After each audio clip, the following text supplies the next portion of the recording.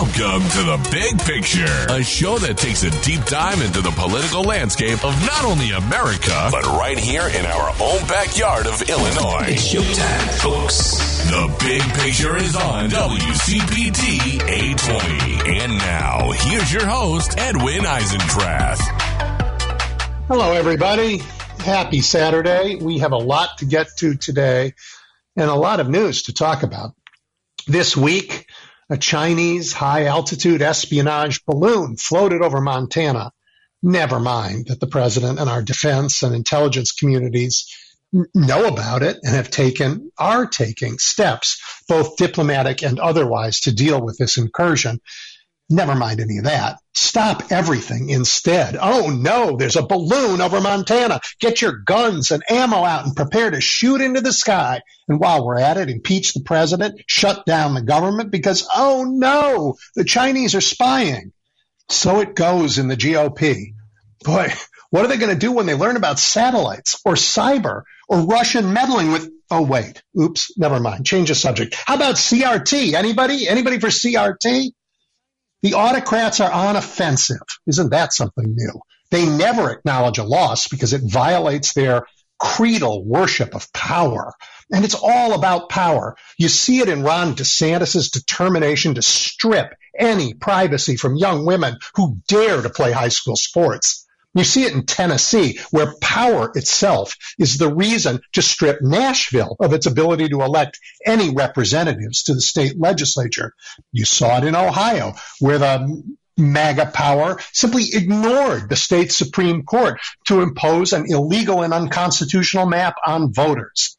The right celebrates its power in scripted rallies, in scripted talking points, in scripted Fox TV shows. Orthodoxy, as Ruth Ben Gott taught us on this show, is a requirement of dictators. From Mao's little red book to the endless, thoughtless repetition of the wisdom of Hannity.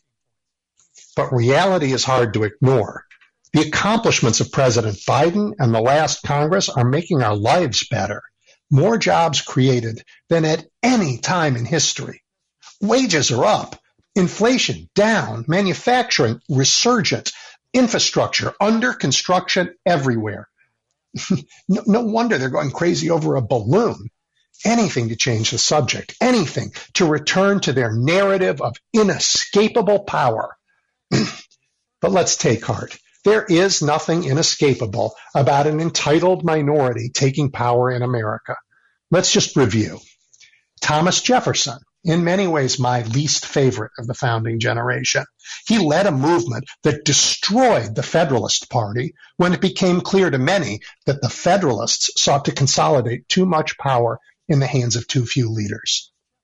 Fast forward a couple of generations, Abraham Lincoln led us through a civil war to break the power of big cotton, a minority power that enslaved some Americans and sought by other means to subjugate the rest. Jefferson's fight required limiting the power of government and was tied to the Bill of Rights, those first amendments, the 10 that restricted what government could do. But the power of big cotton wasn't a government power, even though it sought to control all governing. To rein it in, a new way of thinking about our government was required. And for the first time, an amendment was passed that gave the government more, not fewer powers. This was, of course, the 13th Amendment, which allowed the government to enforce an end to slavery. Now, once again, a minority power seeks to dictate to the rest of us. They wear lapel pins on the floor of the U.S. House, so we know they are. Those are pins designed to look like assault weapons. Shame on them. They oppose any sensible restrictions of these and other weapons that push our society from civil to uncivil. They seek to restrict reproductive choice at all costs. They push to remove from our libraries books that fail their latest orthodoxy tests. They have succeeded in corrupting our politics through a factional control of our highest court, rendering Congress helpless to limit big money in politics and states helpless to fight racial and radical gerrymandering. Their fertile ground is, of course, American discontent and American division, so they sow both. And yet, despite their efforts, The last Congress and President Biden delivered legislative victories that are improving American lives everywhere. This week's fabulous economic news is not accidental. It's the result of sound policy and effective government leadership. But those victories, they came at a cost because governing is hard work, and it's not always the same as politics. The minority, not concerned about governing, inimical to it in its democratic form, now they have control of the people's house. Never forget, never allow it to be normal that the people's house, that the Congress, the House of Representatives, is led by members who voted to overturn our election, who told us our votes need not be counted. Shame on them. Their faction is well-funded and rabidly determined. They appeal to base and powerful human emotions, to fear, to tribe, to resentment. And they invoke ancient ideas of power to gather supporters and to demoralize opponents. They are the red wave rolling out from America's heartland to impose order on the rest of us. And yet, the Federalists were the party of Washington and Hamilton and Adams. They were in power securely before Jefferson outorganized them and sent them to the filing cabinet known as history. The power of Big Cotton was even greater. When they couldn't get their way, they just offered to leave. No harm. You go your way, we go ours. What could be more reasonable, they said. Except Mr. Lincoln recalled that they were heirs to a declaration that all were created equal, that all were endowed by the Maker with inalienable rights. It took Jefferson years to complete his victory. It took years and a terrible war to complete Mr. Lincoln's. Look, now in our own time, we face a power hostile to the majority, determined to rule, and forgetful of the promises we made in that declaration. And again, when we, the people, promised ourselves to the task of bringing into the world a more perfect union. Their angry, factional, twisted worldview has captured many good Americans. But look, many more are fighting back. That great red wave of theirs landed like a little ripple in the last election. And that's because we fought back. And you know what? It's hard. They are all about strife, and we're about harmony. So it doesn't feel like a fair fight all the time. But you know what? They can continue to organize, to fund, and to divide. Won't help. I told you here on this show more than a year ago that it will take several election cycles to defeat this dangerous sect. So hug your family, take your dog for a long walk, read a good book. Like Arjuna, leave the field before the battle and clear your head. Then you will see the threat for what it really is, but you will also see the strength of our larger cause. The great mass of America, in its diversity and determination, has no match in the world, let alone among our homegrown detractors. We too know how to organize. We too can raise funds. We will not be stripped of our humanity or lose it watching others be stripped of theirs. That's not who we are. We are a people who will strive, as we've talked about here on this show, as FDR told us, day and night by peaceful means to improve the lives of every American. And to those who hope that through coercive means to slow us down, to make us fail, to prove that we are incapable of self-government and so need a strong man, I promise this. The good people of America will not stand down in the face of your threats, but instead will firmly add you and your sect to history's filing cabinet. We have a great show lined up today. Jill Lawrence is back, and she's going to join us right after this break. I'll introduce her when we come back. Stay tuned. You're listening to The Big Picture with Edwin Eisendrath on WCPT 820. Okay, as I promised you, we have a great set of conversations lined up for today, including my conversation with you at the end of our time together. But right now I'm joined by Jill Lawrence. She's a columnist for USA Today and other publications. She's an author. Her 2017 book, The Art of the Political Deal, How Congress Beat the Odds and Broke Through Gridlock, is a reminder that democracies actually can work. And she wrote it before the miracle of the 117th Congress. She was last on the show back in September, and we have a lot to catch up on. Hi, Jill. Hi, and thanks for having me. I know. I'm thrilled you're back. I've wanted to catch up with you, and happy we found this time. I'd love you. We have a lot. Let's see. Before we're done, I'd like your take on the state of the democracy, the nature of the threat posed by, my words, not yours, a partisan and radical Supreme Court, the threat posed by the current majority in the House of Representatives, if you think it's a threat, the specific threat from, of Jim Jordan and his committee, if you think that's a threat. And if we have time, we could talk about Ron DeSantis and what's going on in the state. So there's a lot to cover. There's start with a lot to cover. None of it's cheery, is it? No. Can we start with your overall assessment of sort of, where we are? I know many of us breathed a sigh of relief after the midterms, but when the buzz wore off, I think we woke up to some troubling realities. Well, that is, in fact, true. And I hate to say this, but I was unable to stop that from happening with a column I wrote late last year about the mass of Congress. It doesn't matter if you only have a 4 or 5 person majority. That's a majority. And you get to set the agenda. You get to decide who's on what committees. You get to decide what they investigate. And so what we have here in the House is what I consider a pretty dangerous trend of weaponizing not just the weaponization committee that they're creating, but the oversight committee and through the membership on many committees, all of the committees. So I'm not happy about this because I can see what's going to happen with these investigations into the Biden family, into the Biden administration.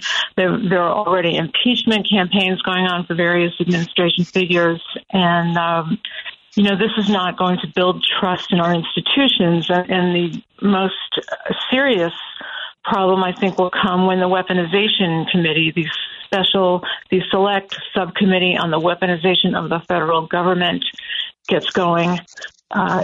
It is a weapon itself, and it's not as if Republicans haven't weaponized the government. So it seems more like a revenge type of activation than anything designed to find out whether there are, in fact, say, flaws in the FBI or the Justice Department or, the CIA, any of the national security community. I'm thinking this could raise so much mistrust among a certain type of voter that, the Democrats who aren't in a great position to keep the Senate next time anyway are going to be knocked out in some of these very close races where this type of activity in Congress plays. Now, of course, it could go the other way. People could be very fed up and upset, and you're already seeing some of this in polling. This is not helping me in my life. This is not what we hired you to do. So we'll see how it plays out, but it has a lot of nerve-wracking elements to it. Well, I have 2 observations I want your feedback on. One, when Bill Barr ran the Justice Department, he empowered Special Counsel John Durham to look at the weaponization of government, and we had that search. The same guys led it with subpoena power, with all the powers of the Justice Department, and they came up empty. So there's no there for this, at least not where Jim Jordan is likely to look. And the second part is, what on all the things you said that the majority in the House wants to do, none of them sounded to me like an effort to move our country forward in any way. None of them sounded like an effort to address inflation or to help the economy or to deal with any injustice or to build a bridge. Nothing that you think of as the job of government. Not anything.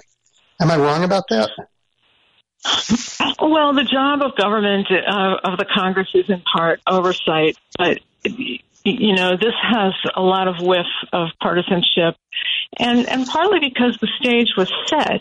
These people did not come across as particularly constructive or objective or nonpartisan in earlier days and during the campaign. And so it's hard to be optimistic about what could happen. I think that it's possible the Senate could lead the way on a little bit of this. Maybe we'll see a little bit of progress, on policing maybe, or a few things where everyone agrees. There's a lot of bipartisan support for a China committee, and of course now we see differences coming out over this balloon that's hovering over the United States.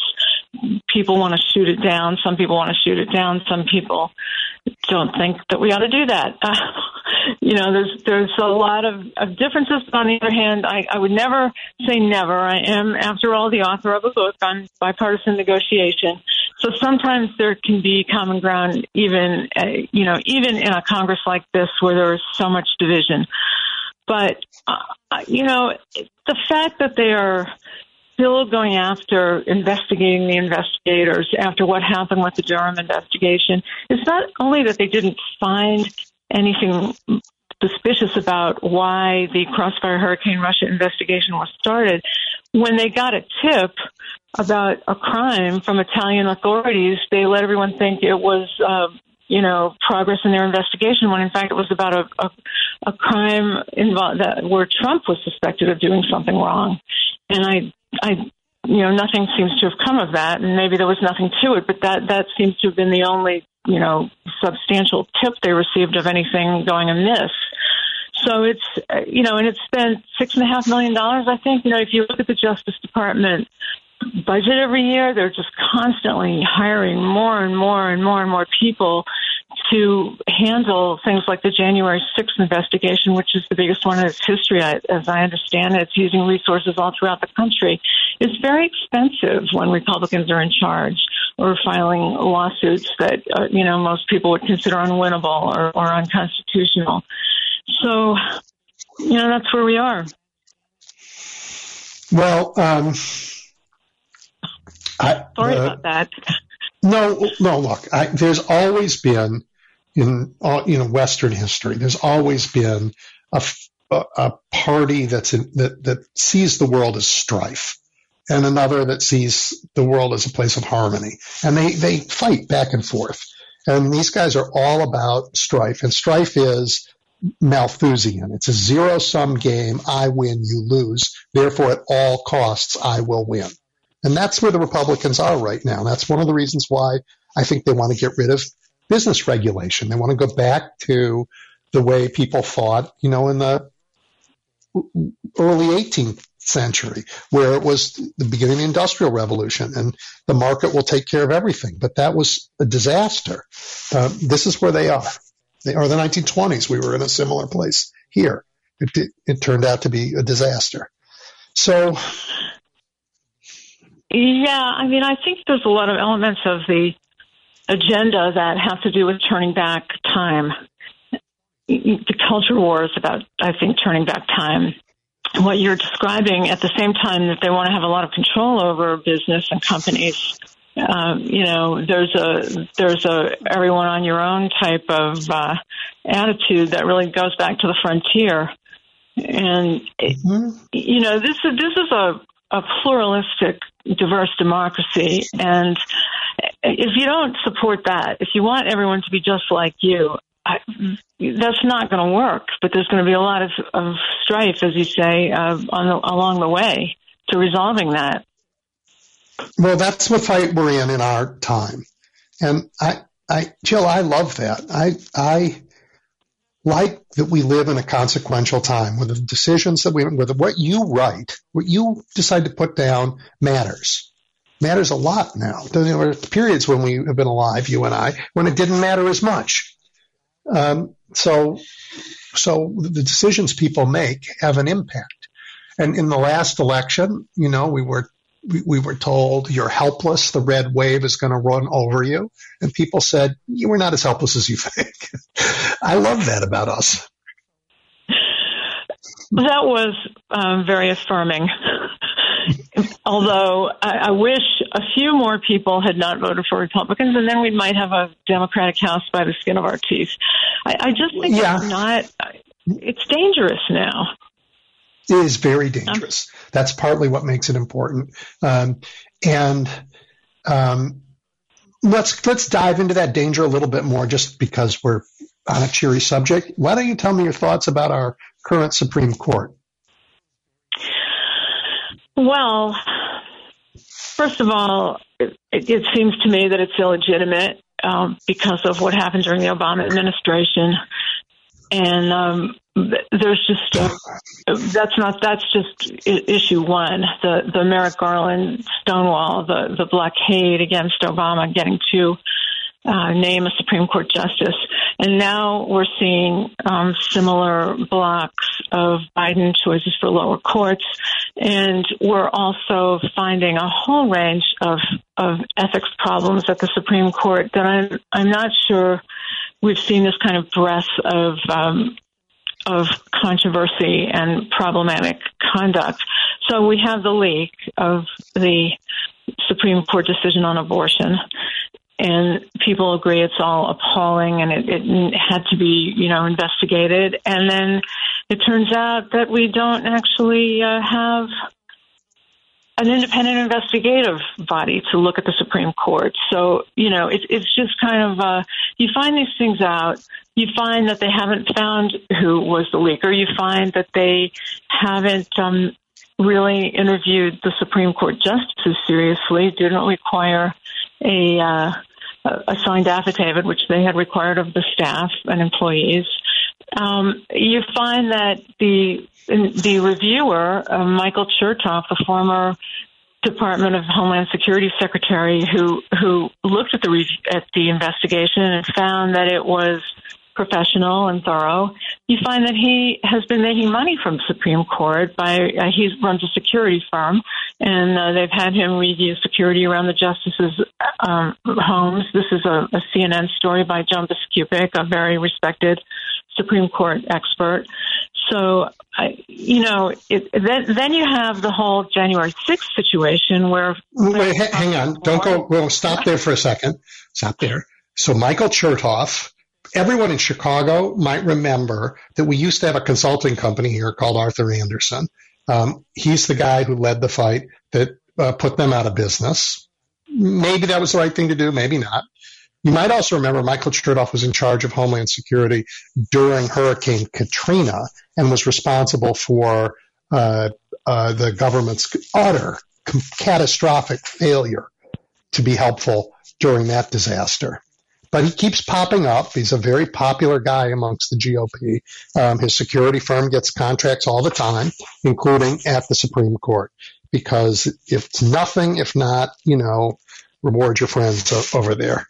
Do you think they didn't want to know the answer? I mean, you said they didn't find out, but really, there are not that many human beings in that building. They could have found out if they put people under oath. They didn't want to find out the answer, did they? Well, there are so many problems. First of all, the person who was investigating them was their employee, not an independent investigator. Second of all, Mark Zaid, who is he is a lawyer for a lot of people in whistleblower and national security cases, and he's pretty outspoken about what he thinks has gone wrong there. But one thing he told me was that it was kind of like a marriage where one spouse is having an affair and the other spouse thinks this might be the case but never asks because you don't want to know, because the consequences would be so terrible, so unbearable. So, and then he said if it were identified to be a justice or their spouse, the consequence to the justice and the court would be devastating. So, I mean, and I do understand that. But, the bigger picture that I was going to mention before is that, there's an honor system kind of when you get to the top people in our government. And the Supreme Court, unlike lower courts, has no code of conduct. And it doesn't have term limits. And the people are not up for election. They can't be recalled. They don't have an inspector general. who can't be fired from the job. It's kind of a no exit situation. It's a closed circle. And we see, for instance, with the Justice Thomas situation, you have a spouse who's been so active in what amounts to an attempt to overthrow the government or to nullify an election. And yet, he's still ruling on cases related to January 6th. And there's no way to, if he's doing that, then why did the newest justice recuse herself from the Harvard affirmative action case? Because she was on some board at some point involving that school. It's people make their own standards, I guess, and that doesn't feel right in a situation like this. And particularly, this is just my own hobby horse, but I think a lot of people share my concern that many of these justices were chosen by presidents who did not receive a majority of the popular vote. 3 of them by Donald Trump, who lost the popular vote to Hillary Clinton by nearly 3 million votes. So, and one, at least one by George W. Bush, who his first term was, he lost the popular vote to Al Gore by 500,000 votes. Went on to nominate Sam Alito. So, these are these quirks of our history that are really strange. My husband would always mention Ruth Bader Ginsburg. He's still, she should rest in peace, but he's still upset that she didn't step down during the Obama administration. And so then he maybe could have. Maybe he could have, but maybe Mitch McConnell with his majority would have said, you don't get a pick. It's hard to know how low they would go. But listen, speaking of low, we're at the bottom of the hour. I need to take a quick break. All of you are listening. I'm talking to Jill Lawrence. We will be back in just a moment. This is WCPT 820, where facts matter. You're listening to The Big Picture with Edwin Eisendrath on WCPT 820. Welcome back, everyone. I'm talking with journalist, columnist, author Jill Lawrence. And before the break, Jill and I were talking about the Supreme Court. Jill, you described it as illegitimate, and I feel like on this show I should have, like Groucho Marx used to have, the duck that falls from the ceiling, on a prize every time somebody calls the Supreme Court illegitimate. You mean I'm not the first? Yeah, no. But you located that illegitimacy in the packing of the court that went on when President Obama was denied a chance to appoint Merrick Garland, something I hope the right will soon be very sorry about, and jammed through a bunch of justices that didn't reflect the results of the elections. I find its illegitimacy somewhere else. Well, I agree with you that what happened was awful. But what makes them illegitimate for me is that it looks like they have abandoned the practice of jurisprudence and have opted instead to use the power of the court for partisan ends. And that is something that, Madison warned us about in the Federalist Papers in the direst of languages, saying this was a sure path to tyranny when the power of the judiciary and a faction in charge of the government linked hands. And I really worry about that more than how they got there, although how they got there is why they're behaving this way. Well, I think it's all wound up together. And, the way they are looking at things, what we have is a very elastic interpretive system. I mean, the Constitution can be interpreted any way you want. You can say that rights have been expanded until now and they're rolling them back, but they'll find what they want in this Constitution. The abortion opinion, the finding was that abortion was not deemed a fundamental right. Now, that's because it wasn't mentioned. Now, there are other rights that aren't mentioned that I guess the court believes are fundamental rights. But this whole sort of fiction of originalism, which I hope that it seems like Justice Jackson is kind of putting some dents in that whole theory, at least giving people things to think about, people who are liberal, people who don't pay that much attention to the court, just throwing some new ideas in the mix about what constitutes, for instance, removing race as a consideration for college admissions when, I think the most striking example she used was the legacy student whose family had been attending the University of North Carolina for generations, and the student with a different kind of legacy whose family had been in the state for hundreds of years as slaves. And so he had never been able to go to University of North Carolina until then. And why couldn't he mention all of this in his application? So, I'm hoping that some eyes will be opened, but frankly, it's either going to be too late, because by letting states decide things on abortion, I don't know whether you can put all this back in the tube. You know what I'm saying? It's people are, unless voters get very mobilized, unless Congress somehow manages to get its act together and pass legislation, a lot of the chaos that we're seeing and a lot of the rulings that we're seeing have to do with Congress not doing its job, to be honest. Well, I partly agree with that, and yet the last Congress, the 117th Congress, while it was unable to pass voting rights, which I think is appalling, it still was a remarkable Congress that did, by almost any historical standard, some pretty great work. I completely agree with that. A lot of it was sort of fundamental things like infrastructure. There's no issue with, I guess there was an issue before Eisenhower did the interstate, highway system. Mm-hmm. But now there's no issue that this is a federal role. It's a big country. We need a lot of infrastructure. We're lagging behind. It's bad for our economy. It's bad for our security. So, there's a lot of bipartisan agreement on that. And if anyone reads my book, you'll see the trading and concessions and gains and win-win type deals that go on. It's amazing what a microscopic level this gets to for a large bill like that to be passed. Mm-hmm. But people who know how to do it are really good at it, and they understand what it takes to get something like this across the finish line. And I'm really no great fan of Kristen Sinema, but in some of these situations, she actually does do what's necessary and get people on the same page. So I should ask you about this. I've never asked anybody yet about this. This Congress put earmarks back. Now, they gave them a different name, but they've been gone for a while, and they put it back. And I think maybe that was one of the reasons why they were able to do as much as they were able to do.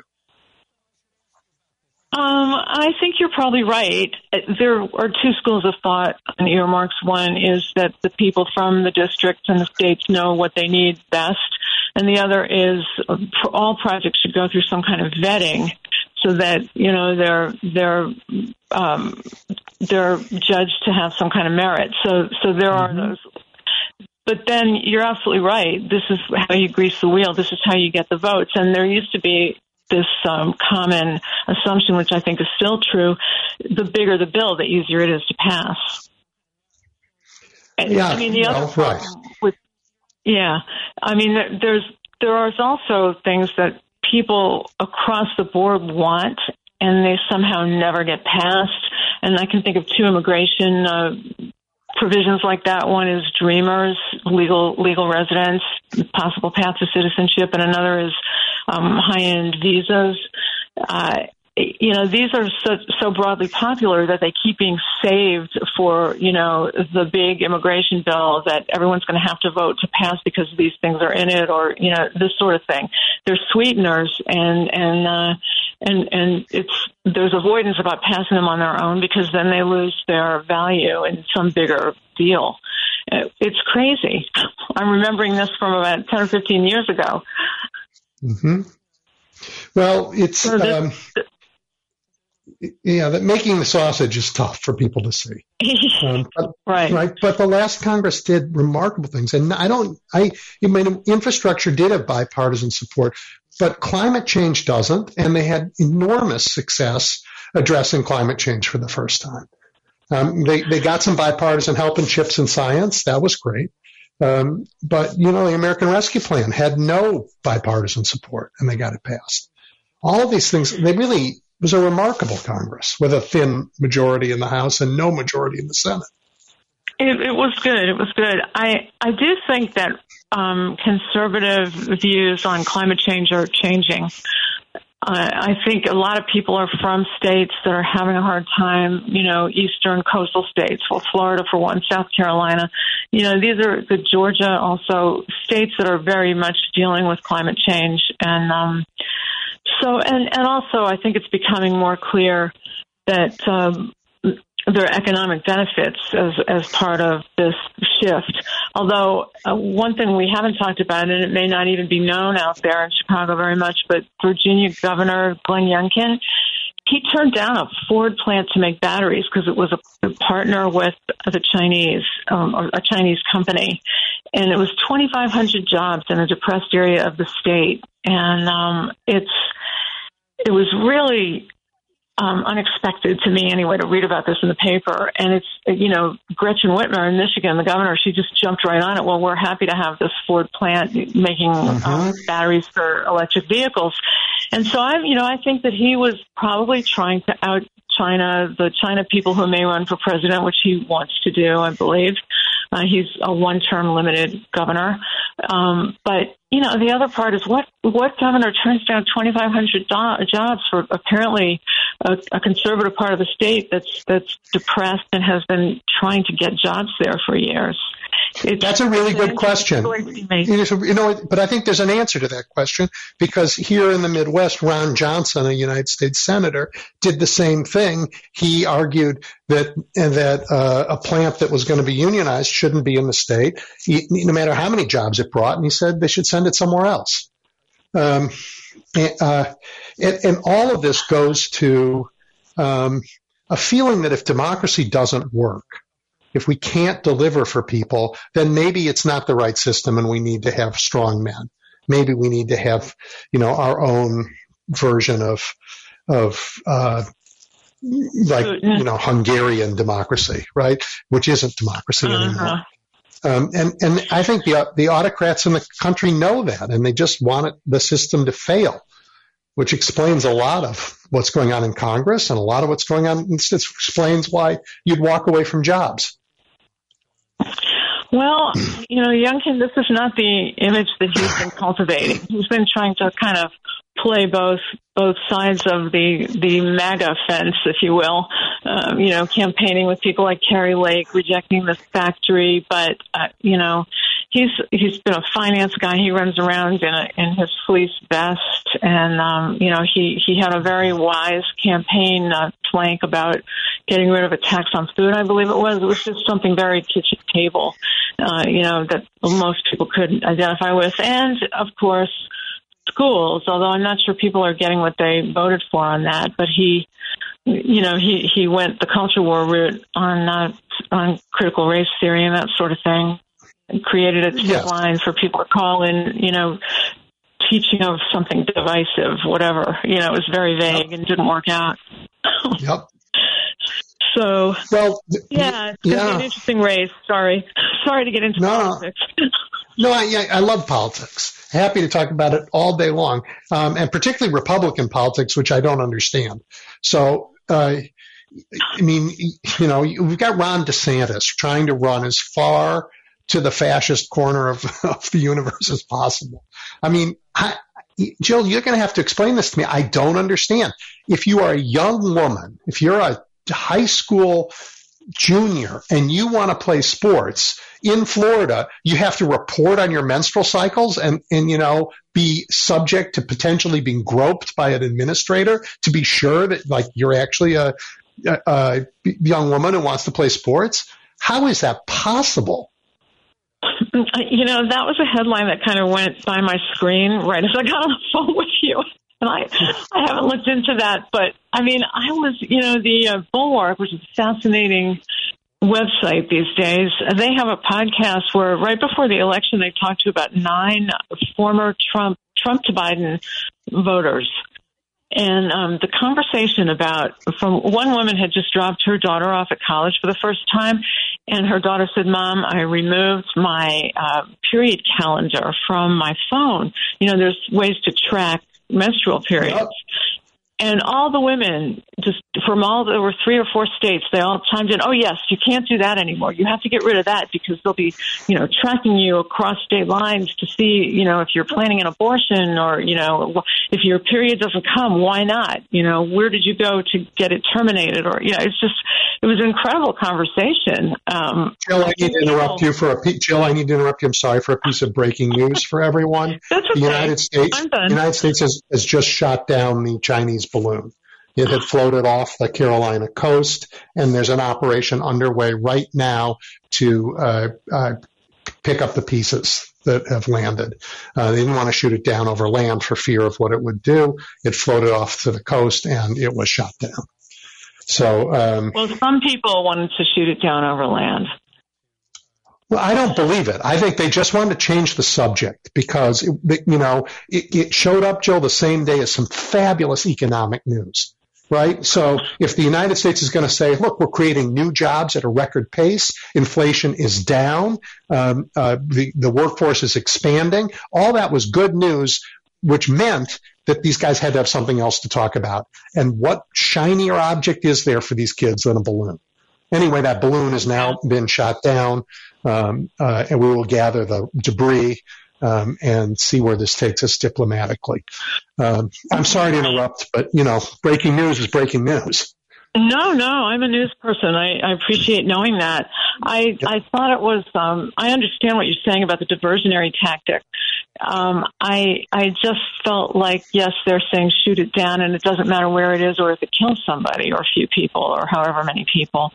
It was, you're right. It was just kind of, let's change the subject even if it's dangerous because we're not in the presidency. We don't have to make this decision and it's not going to happen. So let's just say it. But they went out and posed with automatic weapons. There are pictures of J.D. Vance sitting there in his dress shoes and his hunting attire, holding an AR-15 as if they could shoot into the stratosphere. Something completely ridiculous can't happen. But here we are with our, semi-automatics and we're going to shoot down the Chinese balloon.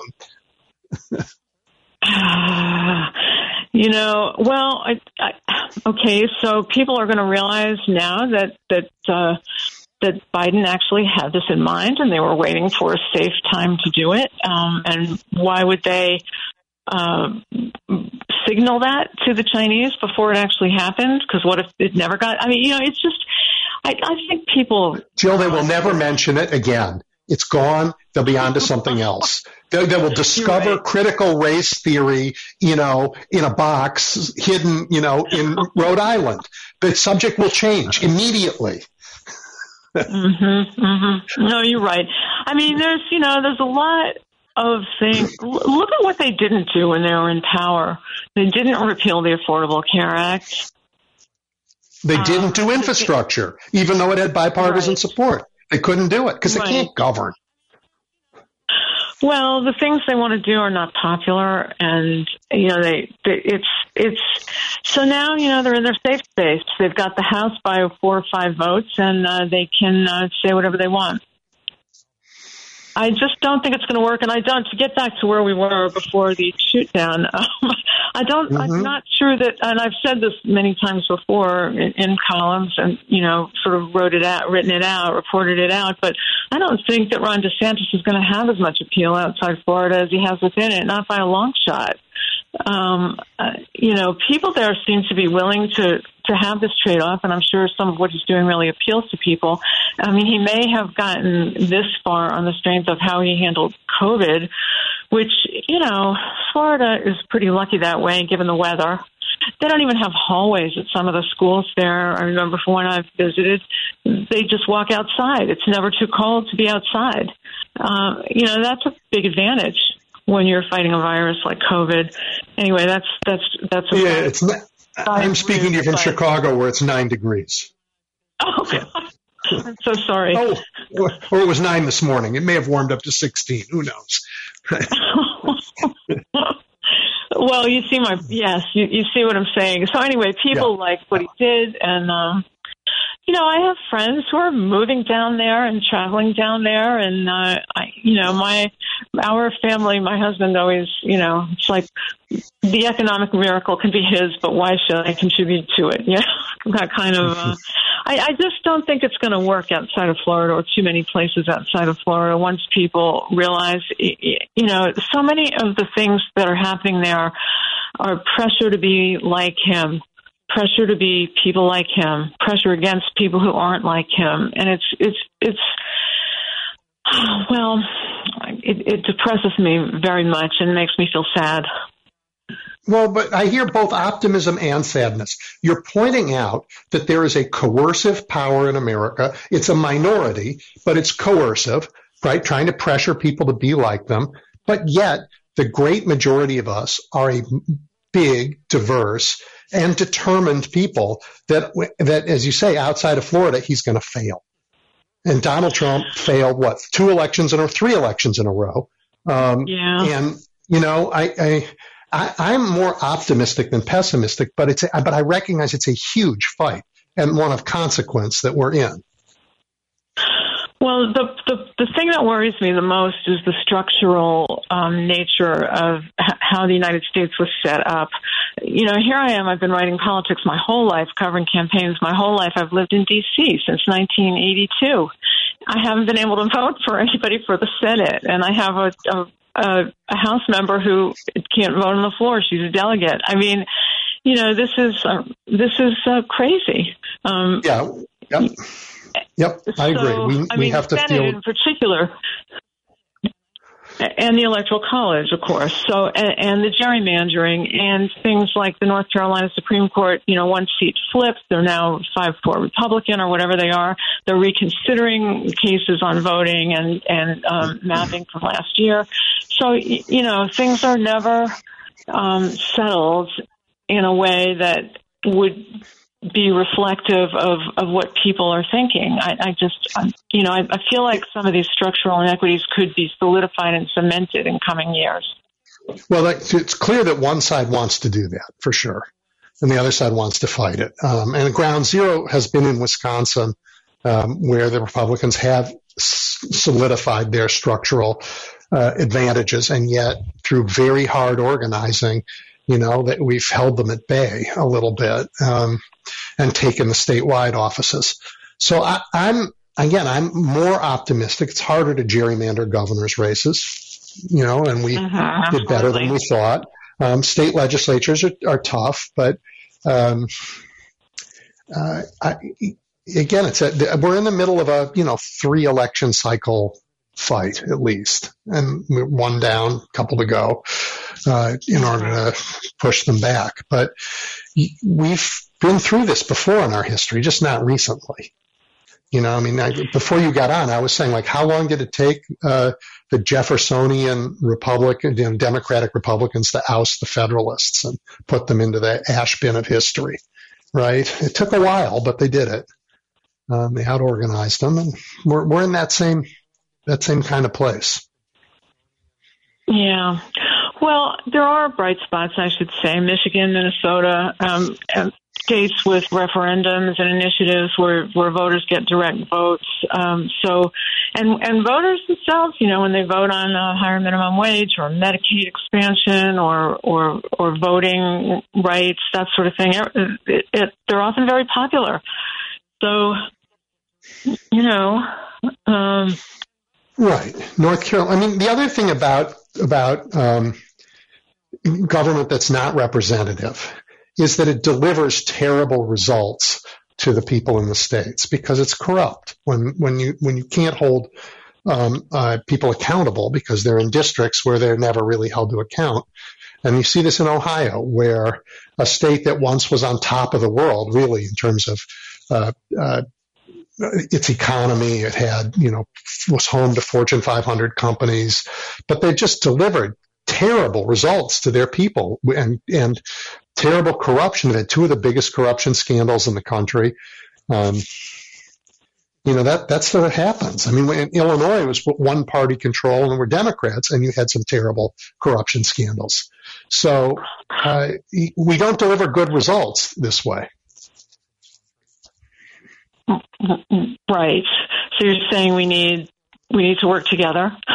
No, I'm saying people will move. I'm saying that people will move. People will leave the states that deliver terrible results. It's happened in Ohio. It happened in Illinois, although Illinois has gotten better.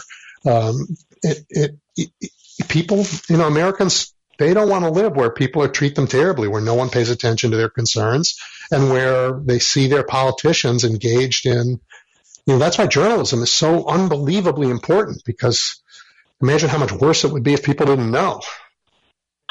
Thank you for saying that. We need all the help we can get. Yeah. Well, so I'm not a pessimist, but I agree with you. We are looking at a real fight. Yeah, I mean, I think that may be just sort of the chronic condition of the United States, push-pull, Maybe we'll get some structural changes that we need, just maybe some kind of federal standard on voting, which would be good. Maybe a Supreme Court that restores some fairness to mapping, fairness to campaign contributions. Yep. And, some of this may fall of its own weight, like you're saying, people leaving or people voting differently. So I think we do have to take the long view. Well, look what happened in Kansas. In Kansas, after the Dobbs decision, they were so sure that they had everything in hand, the right wing, that they put an anti-abortion amendment to their state constitution on the ballot immediately after Dobbs. And the good people of Kansas, and these are not Democrats, went out and told them to go jump in the Missouri River. That was really surprising. I mean, not that the voters voted that way in Kansas, but that the conservatives thought they had it in the bag, because, none of the polling supports the positions they're supporting. And, I mean, I got to hand it to them. They don't seem to care, right? It's their conviction. They don't believe in democracy. They believe that they should just govern, period. And those of us who think differently, our votes don't count. That's why the House leadership today is filled with people who stood up and voted on the floor not to count Americans' votes in a presidential election. It's true, and it's only a fair election if they win. Yeah, well, that's how Carrie Lake can sit in Arizona and look deep into her Manhattan, some dark bar, and imagine that she's governor. But it isn't happening. That's an interesting image. I'm doing it at Mar-a-Lago. I'm sure she's doing it at Mar-a-Lago. Yeah. Well, listen, I really appreciate our time together. It went by very fast, so we'll have to do it again. We have like a half a minute left. We don't have any time left, and I have more to talk to you about. Can we do it another time? We can. I enjoyed it very much. Thank you, Jill. Thank you. We have to take a break for the news right now because I've gone over. I'll be back with you. Stay tuned. Don't go away. You're listening to The Big Picture with Edwin Eisendrath on WCPT 820. Okay, everybody, welcome back. A little after 2 o'clock here in the very chilly upper Midwest. And I am joined now by Allison Donahue, a reporter with Michigan Advance. Hi, Allison. Hi, Edwin. How are you doing? Thanks for having me. I'm well. We hardy Great Lakes people don't mind the cold. No, and it's starting to warm up here in Michigan, so. Yeah, what was it, 15, 16?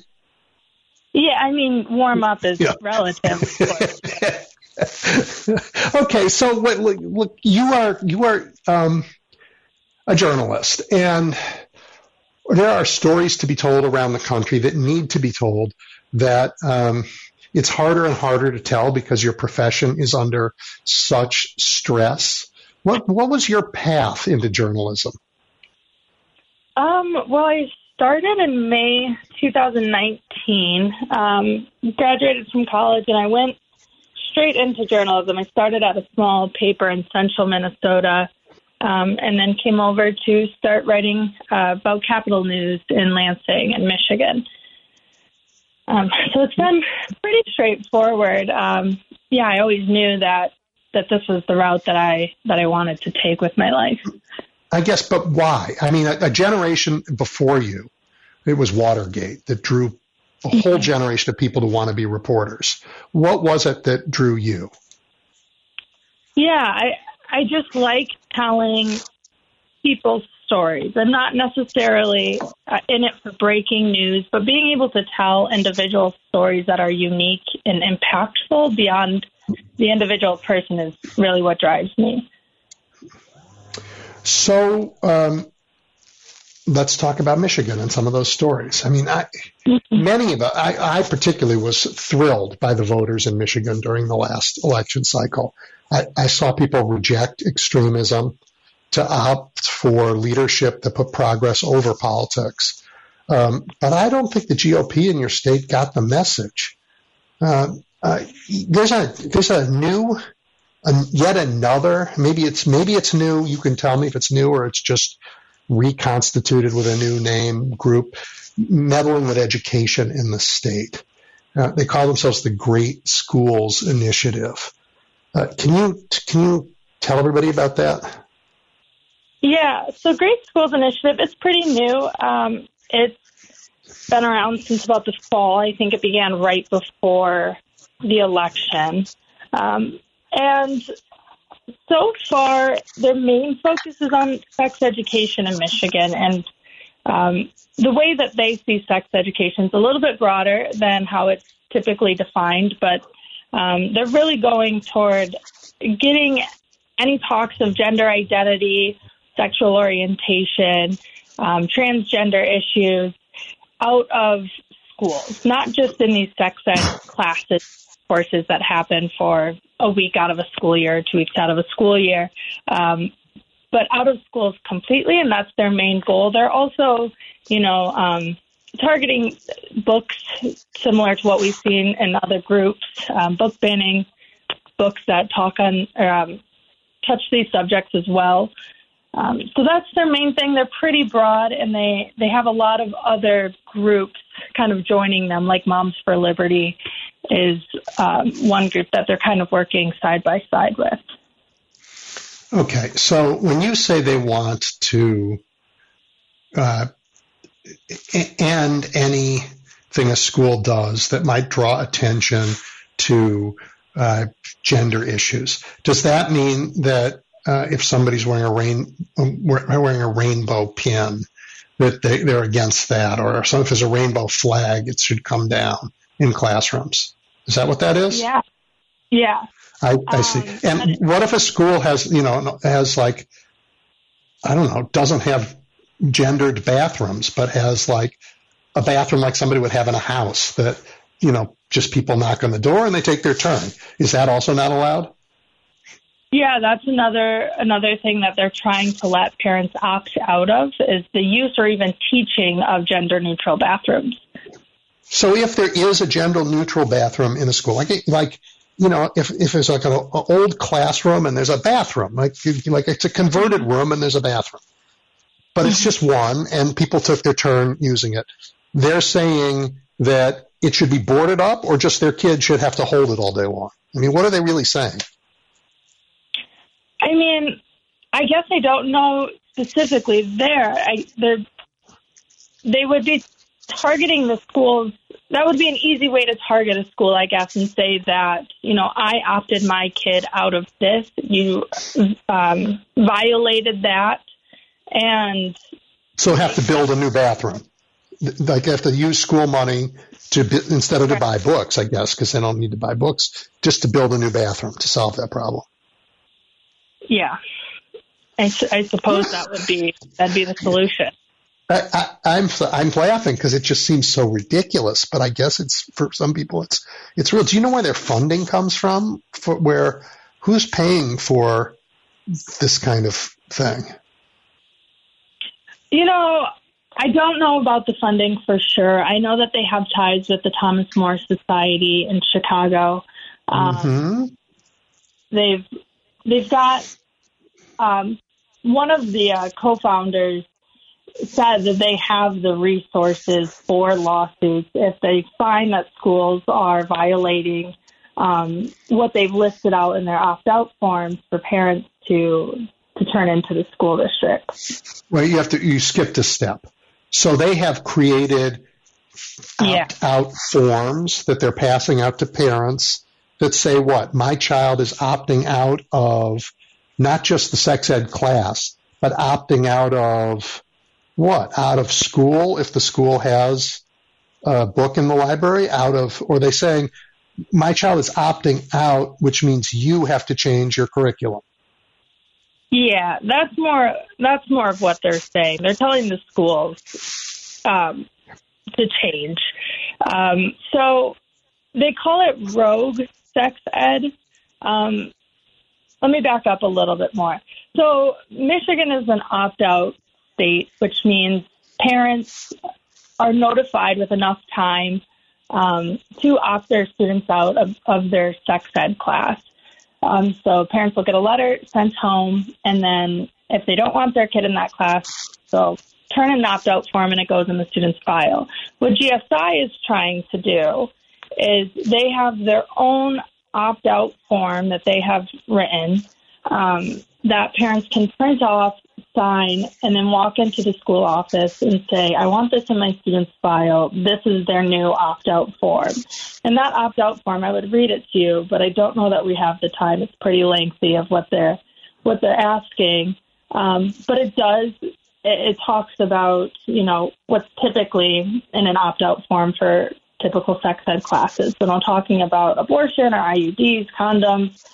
Michigan's already an abstinence state, so we stress abstinence in our sex ed classes. But then it goes on to opt out of human sexuality. And so that is kind of where the rogue sex ed part starts. And that includes, teaching or discussing about pronouns other than the student's biology. So it's not allowing teachers to refer to students by the pronouns that they prefer and that they identify by. It's also saying, no discussion about transsexual health care, and teachers aren't allowed to display pride flags or trans flags or have gay pride stickers, and the list goes on. So, and anything to do with sexuality? Yeah, I mean, it's a pretty expensive list. How does a kid read Romeo and Juliet? I don't get it. How do they? I mean, half of literature, certainly literature for young people, is about falling in love. I mean, and that involves sexuality. How do they? That's okay or not okay? I mean, it would depend on whether the parent wants to complain, I suppose. But it does say they're opting their students out of teaching about explicit heterosexual, quote, sexual acts, fantasies, self-pleasure, self-exploration. That's from the opt-out form. So, yeah, I mean, it's not just focused on the LGBTQ students and LGBTQ issues, but all human sexuality altogether. So like you're saying, that is kind of bigger than what a lot of schools are ready to take on. If there are lawsuits, I mean, almost every school is probably violating one of these things on the list. Well, I would like to use somewhat different language. Almost every school that teaches about humanity, and these guys want to make that illegal. So I'm not sure that the schools are they're certainly not complying with the coercive order of a rogue group that thinks it can dictate how, that thinks it can make political organizing. Because really what you're saying is they're trying to organize groups to take on their schools. It sounds more like political organizing than anything else to me.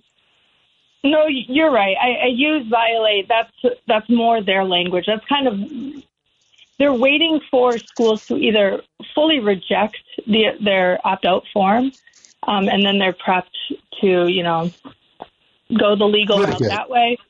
Yeah. Or as they say, they're ready for schools to violate. So, or just not give in to their requests laid out. Michigan has a certain strain in this, and I love Michigan. It's one of my favorite states, but there's a strain in the state of like, let's just take our guns and do what we need to do. I mean, is this group tied to, coercive shows of force at school board meetings? Are they going to say, yeah, we're going to go to court, but you know what? We're all going to pick up our AR-15s and come to the next school board meeting? I can't tie them to anything that aggressive. I know that there are some parents who I recognize that are in this group that I've seen around at Moms for Liberty events or school board meetings where it either never got aggressive physically or violent in that way, but, they're screaming, they're shouting, people are standing up, they're obviously upset. Those types of school board meetings, I see some connections between the groups there. There are some really recognizable folks because of what they've done in school districts and school board meetings that are really involved with this GSI group. But I don't know about anything else. Okay. Well, it's interesting. So this is really important, and thank you for helping us understand this. We got this group. They've got their own form, not a government form. They're organizing to get people to sign it, and it's all about particularly making gay and trans people invisible, like they might have been in the 1950s. Right? We do know from sociology work, from medical work, that this will lead to suicides, that this will lead to depression, but it doesn't matter, right? Because that's not the point. So, very depressing. You reported on something else recently that was interesting to me. I think it was last month, a study by the Economic Policy Institute that linked abortion rights with other social and economic outcomes. Do you remember that piece? Yeah, a little bit. I do. Can you talk to us about it? Because I thought it was interesting. Yeah, it's something that we talk about here a lot in Michigan about how especially Black women are much more disenfranchised in their access to abortion care, and how it holds so many families and women back. It is a real issue, and it definitely affects how people are able to get out of certain situations or keeping people in different socioeconomic patterns that they should be able to break out of. Yeah, your reporting said that, according to the Economic Policy Institute, states that allowed abortions had better social and economic outcomes across the board than states that did not, and particularly bigger gains for people of color and for women-led families. Right. Yeah, Michigan is now, it was questionable for a second, but Michigan is now one of the states in the country that does protect abortion and access to abortion here. This study shows that states that protect abortion, they have higher minimum wages, more folks who are eligible for uninsurance are actually receiving that support in states that have abortion. So it's a really interesting tie because, this is also another part of the conversation that we're seeing a lot in Michigan about how reproductive rights are considered economic rights, and inclusivity and just in a broader way. Governor Whitmer, during her State of the State address, said, bigotry is bad for business. And I think that translates a lot here with reproductive rights as well. Yeah. So, what are the issues that we should think about arising in the next few months in Michigan that we should all be paying attention to? There's a lot. I mean, we are gearing up in our first term. We're a month deep into our first term in the last 40 years where we've had a Democratic trifecta where, Democrats control the governorship, the House, and the Senate. We haven't had that in decades.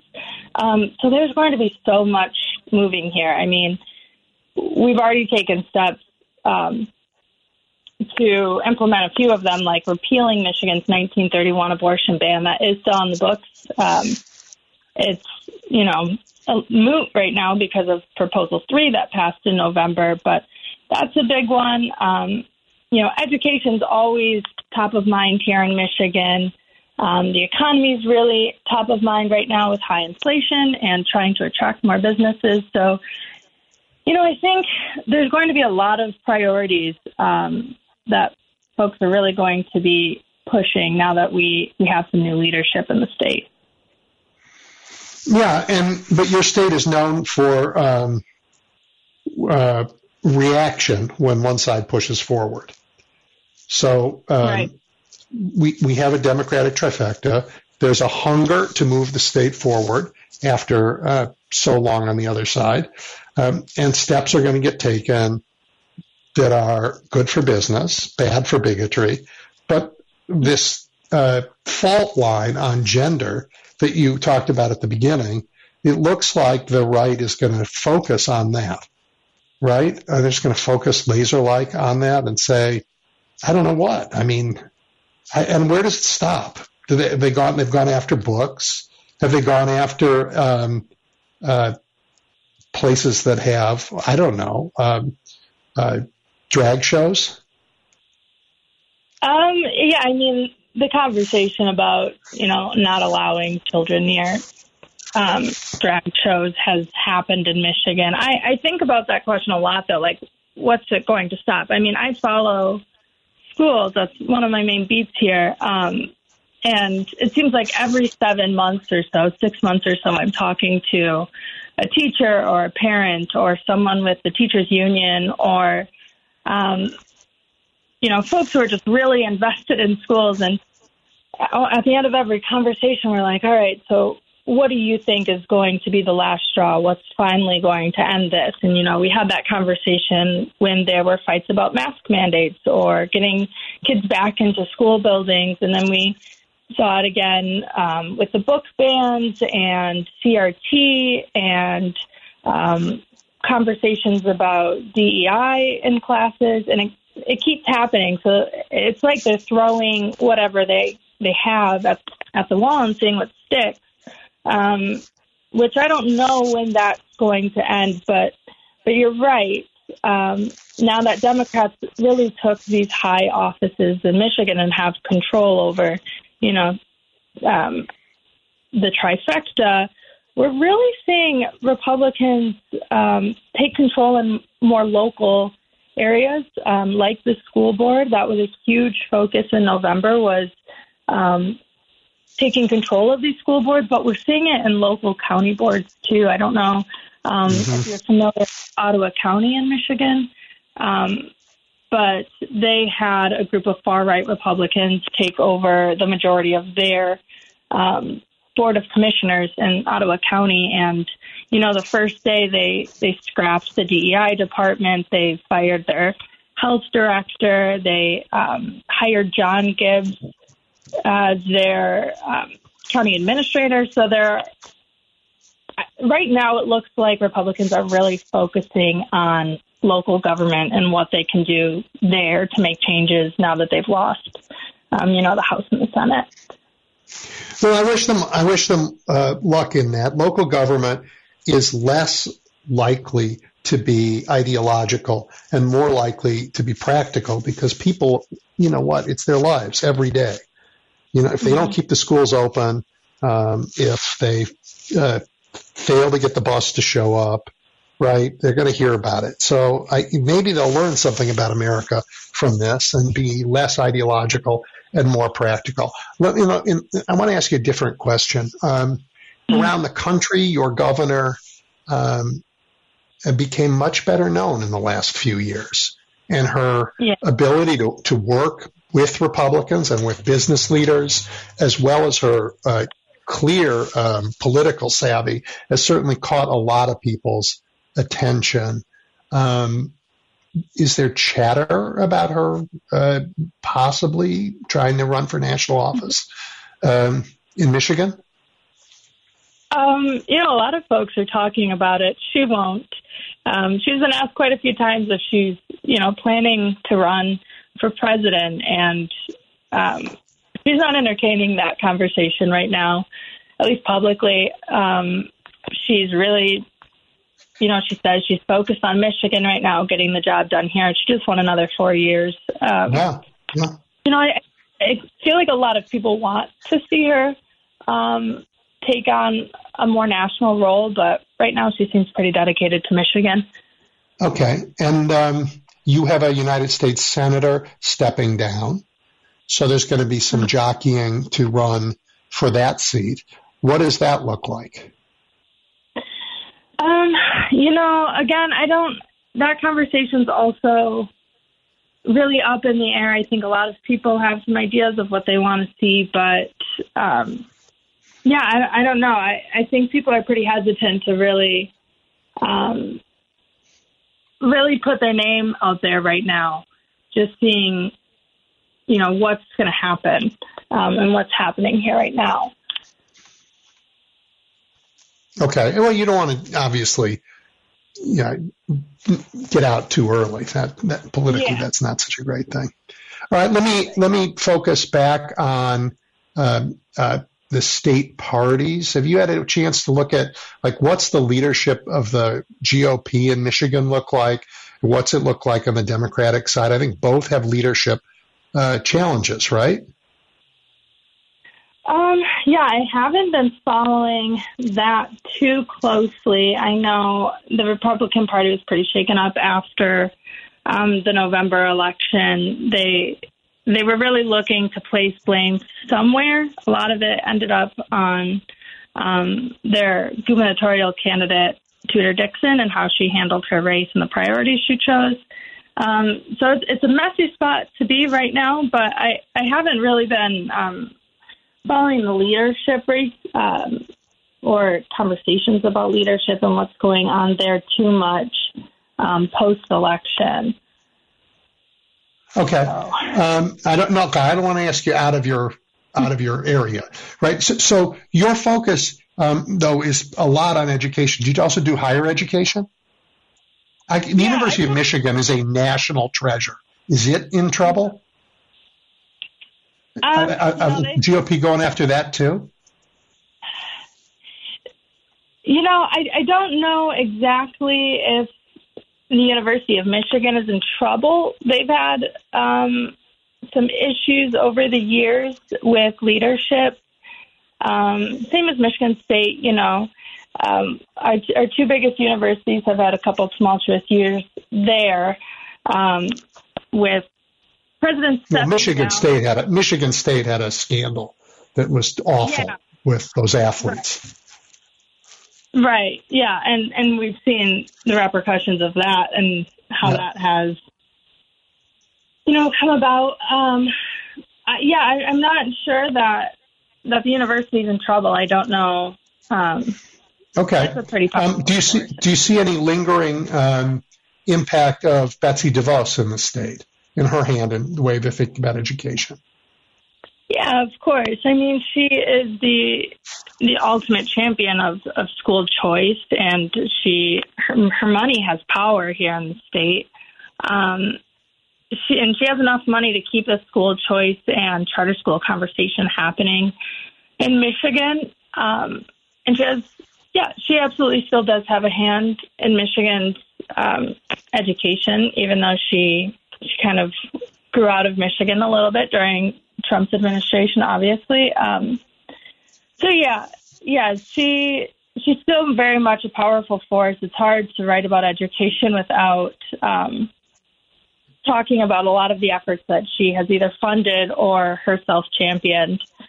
Has she weighed in at all on the topic that you and I began talking about, Ellison, on the so-called Great Schools Initiative?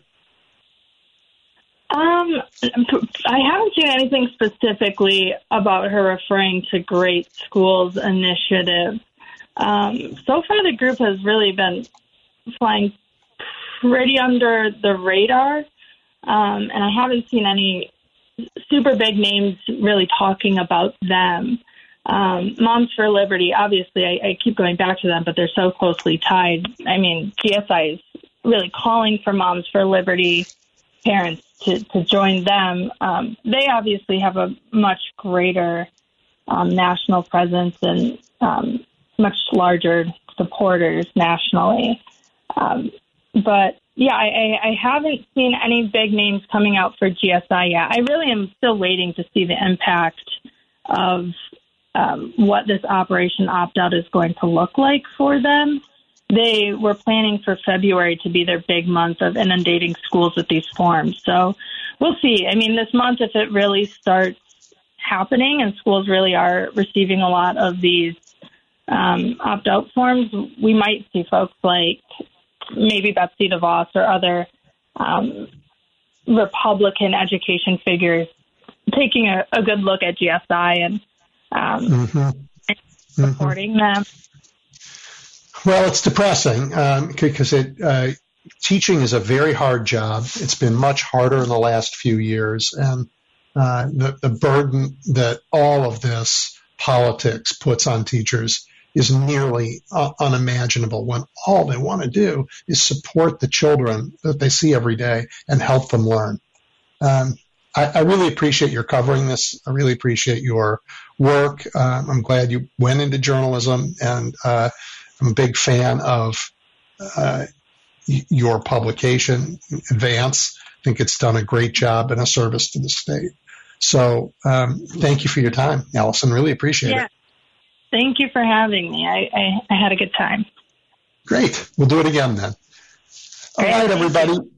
Thank you. We're going to take a break and turn back to Arizona, where much has happened since we've checked in there.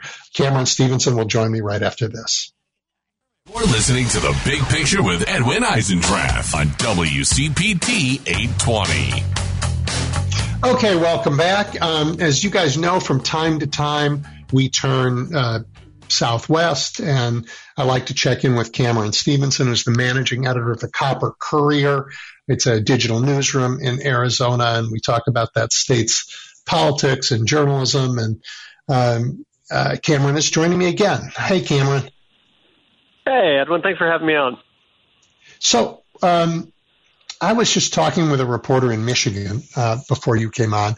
It's a state where Democrats did really well in the last election cycle, and yet the right wing is trying sort of new tactics at the school level to push LGBTQ people back into the shadows.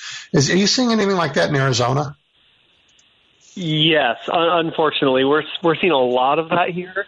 We're seeing a lot of anti-trans bills that are, being pushed through the legislature. A lot of LGBTQ plus exclusive, meant to harm or discourage students from expressing themselves and learning who they are and feeling comfortable being themselves in a public space like school. So yeah, we're seeing it a lot, unfortunately. You have a new Democratic governor. I know her opponent, Ms. Lake, has not conceded, but that doesn't matter. It doesn't make her the governor, whatever she says. She's like at the bar in Mar-a-Lago and having a time of her life. That's great. But how's Governor Hobbs doing? She's doing a pretty impressive job as far as hitting the ground running and, taking the job very seriously, and also staying true to what she promised while she was on the campaign trail and true to her roots as a member of the legislature and former Secretary of State. Actually speaking of the anti-trans bills that are making their way through our state legislature, as soon as the first one passed through committee, Hobbs' team came out almost immediately and said this is a waste of time. It's dead. I'm vetoing this. Like there's no way this is going to see the light of day. Yeah, and so that's very encouraging. It's something. It's a buffer we didn't have 6 months ago, or last legislative session, or for the last decade. And so it is really encouraging to see her do things like that. She was also very quick to get our state budget, her budget proposal out to the legislature, who the Republican-led legislature here is very opposed to it. But it was really good to see things that were designed to help working class Arizonans. Things such as removing a tax on feminine hygiene products, as well as removing a sales tax on diapers, which would help with a ton of working families. And so things like that. Also, a lot of policy geared towards protecting our water rights here in Arizona, which has been a growing problem as our drought has continued. And then also, upholstering and restoring trust and faith in our election systems. Well, water was on my list to talk to you about because I read that Arizona, California, and a couple other states failed to come up with an agreement on the use of water from the Colorado River, and that somehow the federal government is going to end up having to mediate that dispute. That cannot go well for anybody. No, and it'll probably hit us harder than most. Not just because we have a vast desert here, but we also recently found out, and again, this is something Governor Hobbs revealed, that her predecessor Doug Ducey had been hiding from the public. Is a water report that a large portion of the Phoenix Valley, the western side of it, where we've been seeing a lot of development over the past several years. The developers have been skirting around water requirements. Just to put it shortly, anytime a development is built in certain parts of Arizona where the deserts are, where the water is most needed, the developer has to prove that there is a way to get water to these people or these businesses who will be living or working in this area for 100 years. And a water report was put together last year, highlighting that large sections of our suburbs don't have that. The developers were building without getting this 100-year security. But oh my gosh, that's terrible. Yeah, no, it's detrimental. And people moving into these neighborhoods, they have no idea. They're buying a home under the assumption that everything is fine, that they're going to have what they need. But they might not even have enough water secured to last a generation. Oh wow, that's a scandal. That's a huge scandal. Yeah, and the report outlining all this was hidden by the previous governor. He refused to let it go out. The people on the water board, the people who put the report together, were against his decision, but they were unable to act. And shortly after Governor Hobbs was put into office, she found out about this report and she put it out to the public. And so now that's something directly we're dealing with, and that's something where no matter what the water rights go, as far as federal regulation or sharing water with other states, we're already going to be behind with things like this because there were short-sighted decisions in the name of growth and favoring developers. There's so many things I want to talk to you about, but they pale in importance when you have hundreds of thousands of people moving into brand new developments where their water isn't assured. That's just unthinkable, I guess. This is why government regulation is invented, right? To protect people from exactly this kind of abuse. Exactly. Yeah. And that coupled with something our new Attorney General is dealing with, which is a deal made by previous administrations to basically give water to Saudi Arabia for their crops for free. So they're taking our groundwater. And we're already actually seeing communities who have run out of water because they weren't guaranteed a 100-year supply. And so they're having to haul water from, other cities, other municipalities, or, to hire a private contractor to drive, these big diesel trucks full of water miles and miles up into these communities. And, you're exactly right. These regulations were put in place years ago to protect us now and future generations of Arizonans. And those regulations being ignored, we're going to see some drastic consequences because of that. We sure are. Wow. And your state is more complicated than many of my listeners can understand, because you have an enormous Navajo reservation, and they have their own rights to water. Yes, we have I believe more Native American reservations in our state than any other state in the country. All with sovereign rights, with claims, with settlements between our government and theirs, guaranteeing them water as well. And so it's not just working with the state governor and the different mayors and county leaders. It's working with tribal leaders, with the president of Navajo Nation and the other tribes in our state, as well as working with other states and the federal government. And so it's a lot to figure out, and it's very complex, and it's not something that goes away. Well, there's a great book to be written here, but it's going to take a whole book to explain it. All right, well, let's leave water for a minute, even though, I don't think anything's as important, but let's leave it.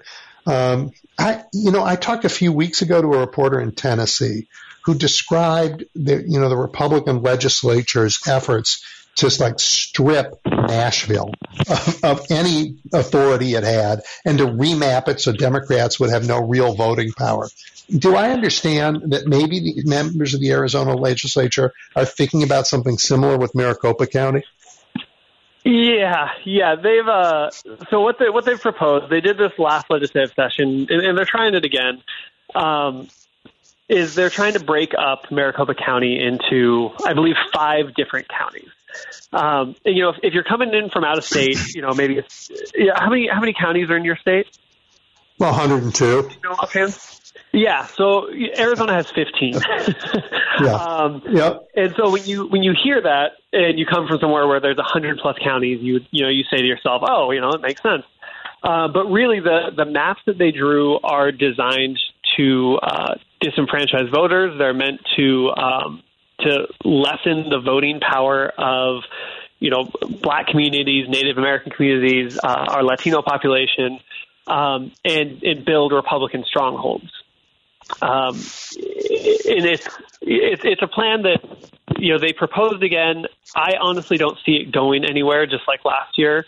I don't think it has enough support in the legislature. I think it also creates an issue that Republicans don't want to have to campaign against later on, which is the development of 4 new government entities, each budget and additional regulations, everything they espouse to be against. And so I think it's just a performative measure meant to get some people excited, some people and to fundraise off of.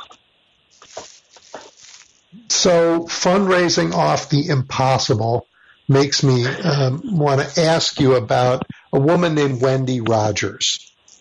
Can you remind us all who she is and tell us what she's up to these days?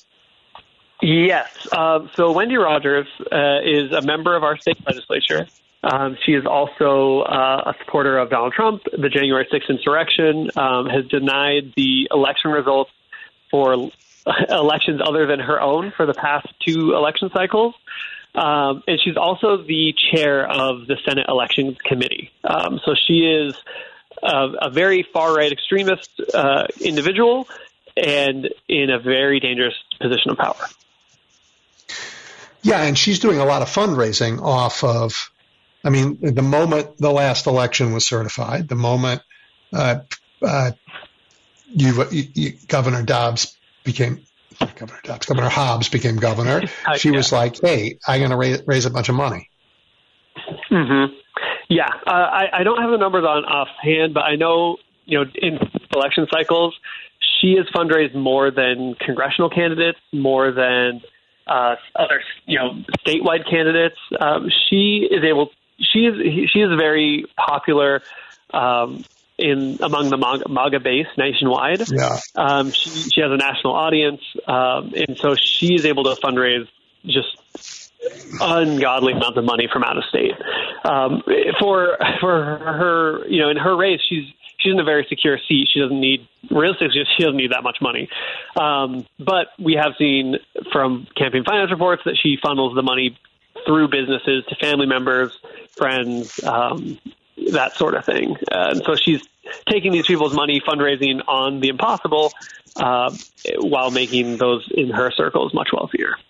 Fabulous. Great public leader. Let me ask you, there's another issue that's come up in your state, and it's quirky, but it's one that we've talked about on this show with others that I kind of care a lot about, and that is, are you thinking that Arizona will be one of the states that finally gets rid of a sub-minimum wage? And I'm thinking mostly of restaurant workers here. Yeah, so there is a push for that to happen. We do have legislation that's been introduced to get rid of a sub-minimum wage, and basically what that is with minimum wage laws, both federal and in most states. Let's say your minimum wage is $15 an hour. The sub-minimum wage is if you work a job where you receive tips, you can get paid, $3, $4, $5, $6 less. Under the pretense that your tips will be making up that difference. Yep. Now, in the reality, and I've worked a tip job for years, is that your employer they're not keeping track of your tips to the extent where they're going to give you more money, more often than not. If you're working here at a restaurant in the summer, making, I think the tip minimum wage is $7 an hour here now. When I was working tip minimum wage, I was making $3 an hour. In the summer, we didn't have people coming into our restaurant. Right, it's very seasonal, so it's very difficult to budget. You have to go into debt, which you then pay off when you're flush. But that's no way to live. Exactly, and another problem is that tipping in general puts the pressure on consumers to pay the wages of these employees. It's a system that's rooted in racism as a way to pay black employees less than their white counterparts. And so getting rid of the sub-minimum wage would really just be a step in the right direction as far as fair wages, as far as better labor practices, and it would in a sense get rid of this one aspect of racist policy that's persisted throughout the years. And do you see that as making progress in the state? I do, but not this year. Okay. It's something that I don't think there will be enough support from Republican legislators to pass legislation. I think in the future, if we have a Democratic majority, or if we put forth another citizens initiative to remove the sub-minimum wage, I think that would work. We did raise our minimum wage by way of citizens initiative in 2016, and so there is support for doing it that way. So while we're being sort of policy and wonky, Phoenix, I think, is considering changing the size of its city council. Now, in my city of Chicago, we have a 50-member city council, which I think is the biggest in the country, but it's still 55,000 people a district. What's going on in Phoenix, and what are the arguments sort of for and against expansion? Yeah, no, I will say as someone who's covered and been a part of the Phoenix City Council in different capacities for years, I am very much in support of enlarging the council size. Right now, the way it works is that we have 8 council members who each represent over 200,000 people per district. These council members also work in tandem with our mayor, who's basically she works on the legislative end with the council members and acts more as an at-large council member as opposed to an executive branch mayor. And so what is finally being discussed when the city does its redistricting, thanks to the census from 2020. Some of the council members have talked about increasing the council size, so that the districts are smaller. If you double the size, that's still 100,000 per district, which is large. But it would allow council members to more directly work with their communities. It would allow residents to have more access to council members, and it would make the council more diverse just by nature of allowing more people to have a seat at that table. Mm-hmm. I like a little larger council. I think it's a great idea for all kinds of reasons. Among them, the ability of residents to really know who their local elected person is, and to lean on them to deliver city services. Yeah, no, I completely agree. I think smaller council sizes, at this local of a level, you should be able to call your council member and be able to talk to them. That's the whole. And so, what's the likelihood of this happening? There's been voiced support by at least half of the council members. Interesting. Now, this is is it up to them, or is it a state law change?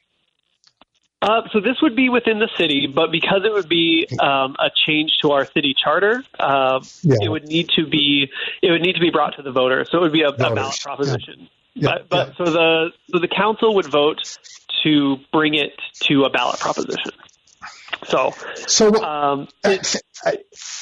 Thank you for having this conversation. I love that we can talk about things from, sort of national big politics to very local policy decisions that affect people's lives. I love that. Yeah. But we only have a little time left, so I have two other topics for you. One is, and these are going to zoom back out sort of nationally. We have hit we can't borrow any money as a federal government anymore. We've hit our debt limit. So we are working around spending so that we don't default. Everyone agrees, from, the most conservative business organizations in the country to the most leftist economists in the country. They all agree this would be an enormous disaster for the United States and maybe for the world if we defaulted on our debt. But let me just name some names to you, and you tell me where they are on this. Will they let our country default? The first one on my list is Paul Gosar. He would honestly, he would love to see us default, just so it could be under Joe Biden's watch. Chaos. Debbie Lesko. I don't think she would. I think she would be persuaded to vote against it. Good. Juan Ciscomani. For those of you who are listening who don't know this, I'm going through the Republican congressional delegation from Arizona. Yep. We don't know about him? Ciscomani, I don't think he would allow us to default either. Okay, that's two. Andy Biggs. He would, yeah. Okay. Ellie Crane. Crane would as well. Okay. And I think there's one left, David Schweikert. David Schweikert, I don't think he would. Okay. So you have three in your delegation who might not, or three or four. So I want everybody listening to hear this, because what this means is there's a possibility, no doubt at the last minute, but a possibility of a vote to discharge the legislation from committee. So, which means that there's nothing that the folks who would have us default or Speaker McCarthy can do. It would be discharged, and then the whole House can vote. And that would be, then we just need, three or four. No, we need 4 or 5 defections. And you heard that there might be 3 just in the Republican delegation in Arizona. So this notion of default, we might actually avoid. Thank God. My last question is, you have a new poll about Kyrsten Sinema's future. Yeah, we could probably spend another 30 minutes talking about this. But yeah, so Ruben Gallego, he's a progressive Democrat. member of the House of Representatives from Arizona. He announced that he would be running as a Democratic nominee for U.S. Senate. We currently only have one Democratic senator because Kyrsten Sinema, she switched her party last month or very recently from Democrat to Independent. And so there was some initial polling done shortly after Gallego announced where the voters who voted recently were asked between Ruben Gallego as a Democrat, Kari Lake as a Republican, and Kyrsten Sinema as an independent. And in no situation did Kyrsten Sinema win. However, when she was taken out of the equation, Ruben Gallego would win fairly handily against Kari Lake. Whereas if Sinema stayed in the race, it would make it a much closer race. Tougher. In where we could see a Senator Lake. Yeah, if she's not running for vice president with Donald Trump. Yeah, or she could be under several investigations by then. Yeah. All right, well, as always, it's really fun to catch up. This isn't the conversation I expected. It was actually much more, in the weeds, which I like, and I hope those of you who are listening appreciate, because governing is really important. It's not just politics. Governing is hard work, and these decisions on water, on how do you right size a district for a city council to work? Things like this are really important to governing, and getting them right is part of the process of improving Americans' lives. And as we do that, we end up inoculating ourselves from the autocracy that's all around us. So, Cameron, thank you. Really appreciate it. Yeah, anytime. I couldn't agree more. It's good talking with you, Edmund. All right. Everybody, that was Cameron Stevenson from the Copper Courier. We're going to take a break for the news. We're going to come back, and I have another sort of quirky topic. We're going to talk about gas stoves and why that's important, but we're going to have that conversation when we come back, and, of course, your calls. Stay tuned. You're looking at the big picture with Edwin Eisendrath on WCPT 820. Okay, welcome back, everyone. And remember, this is the time when I'm going to take your calls. Starting at the bottom of the hour at 773-763-9278. So get ready. But first, Abe Skar is joining us. He's the director of the Illinois PIRG, Public Interest Research Group. Abe, welcome. Thank you. Glad to be on. This is a topic that is a little out of the ordinary order of business for me and for this show, but I wanted to have it because for a moment, this was a giant kerfuffle in national politics, namely, what's the deal with gas stoves? You have the Governor DeSantis saying, I'm going to stop those Democrats from taking your stove, like I'm going to stop them from taking your guns or something like that. I don't think anybody has proposed taking anybody's stove, but there are issues with gas stoves, right? And you know the research. So I was hoping you could help us understand what's going on. Yes, there is growing evidence. There's actually been a long track record of scientific studies finding health risks associated with gas stoves going back 50 years. And it's just kind of burst through. We've been actually working on this for a couple of years, but some comments by a commissioner from the Consumer Product Safety Commission about the fact that if a product cannot be made safe, it can be banned is what he said. He didn't say they were working to ban gas stoves, really kind of thrust it into the limelight. But, yeah, the basics are, not shockingly, if you're having an open flame of a fossil fuel in your house, that's going to emit some pollution. And the most harmful thing that we should be worried about is nitrogen dioxide. And this is directly associated with asthma. And asthma is a huge problem here in the United States. And one recent study estimated that 22% of childhood asthma in Illinois could be attributed to gas stoves in the house. So hang on one sec. So the issue here is not hydrocarbon issue for climate change. You're actually talking about individual health issues because a flame that's burning is not 100% efficient. Not every molecule that comes out and is ignited actually gets burned up, but there's I don't know, there's a word for it. The other molecules just end up in the atmosphere in your house. Yeah, just like if you are burning gas in a power plant or coal in a power plant, anytime you're burning fuel, there will be emissions. And, I have gas in my house. I have a gas boiler and a gas dryer. And when they burn fuel, they vent outside of the house. And that means that pollution is going out into the air. And that's a problem, but it's not concentrated. It's not right. I'm not standing right over it like I would be if I were cooking. I replaced my gas stove around a year ago out of concerns like this. So you're emitting pollution right into your house, often where the family is congregating.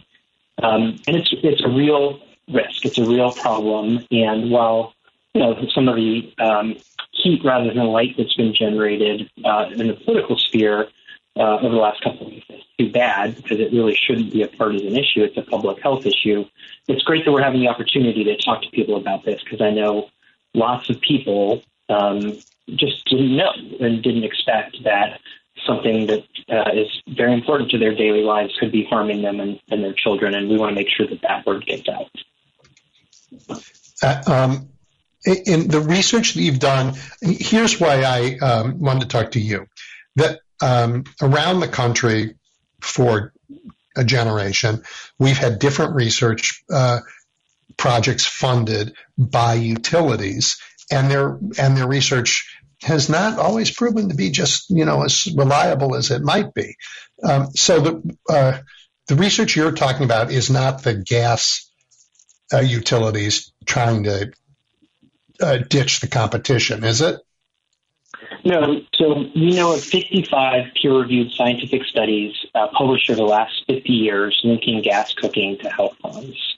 Yep. So it's not really in debate. The gas industry has been picking out one single study from 2013 that they claim didn't find a link between gas cooking and childhood asthma, but it's not a good model study for that. And even the authors of the study have since come out and said, hey, the American Gas Association is misusing our study. They shouldn't be able to say that. And we've actually done further research that shows a link between gas stoves and asthma. So the science is really clear. It's not up for debate. It's clear there's a risk. Now the question is what we do about it. And while the Consumer Product Safety Commission is not contemplating a ban, they are contemplating regulation, and that's their mandate. They exist to ensure that consumer products across the board that are sold in the United States are safe. And they've initiated a public comment period to start gathering information such that maybe they can issue some regulations down the line. And are some gas stoves more efficient, safer than others? Certainly there are some that are more efficient than others. I don't know of any documented research that says, this gas stove will, because it's, more energy efficient, that does not necessarily mean it is not emitting pollution. So there's certainly differences in efficiency, and that's another thing that came out. The Department of Energy is looking into increasing energy efficiency standards for all stoves, not just gas and electric. Yep. Ultimately, I think it's important for people to know about the risk and for people to know about the alternatives. A lot of people, I think, are familiar with the old school electric stoves that don't perform as well. But there's new technology, induction stoves, which use magnets in the stove top that actually outperform gas. That's what I replaced my gas stove with. I'm a home chef. I really like to cook. For years, I wouldn't consider renting an apartment if it didn't have a gas stove. And I made the switch, and I love it. And it performs really well for cooking, and it doesn't have the associated health risks because I'm not burning a fossil fuel in my kitchen. Yeah, I mean, when I was a boy, which was admittedly not yesterday, the gas stove in my house had a pilot light that was always on. So it burned all the time. And not surprisingly, there was asthma in the household. But it burned all the time, except when it was out, which was worse because the gas was still leaking out, right? So at some point, we learned that we had to at least not have that and have gas stoves that would have a lighter, right? And like a spark plug. But that's I guess that was one kind of improvement. What other kind of improvements, or is that the only one, to gas stove technology have happened over the last, say, 20 years?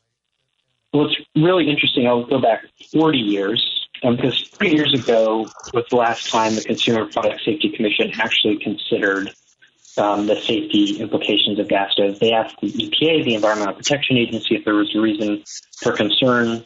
The EPA got back to them and said yes. Unfortunately, then nothing happened. But because that was happening, around that time, the gas industry actually developed a safer stove technology.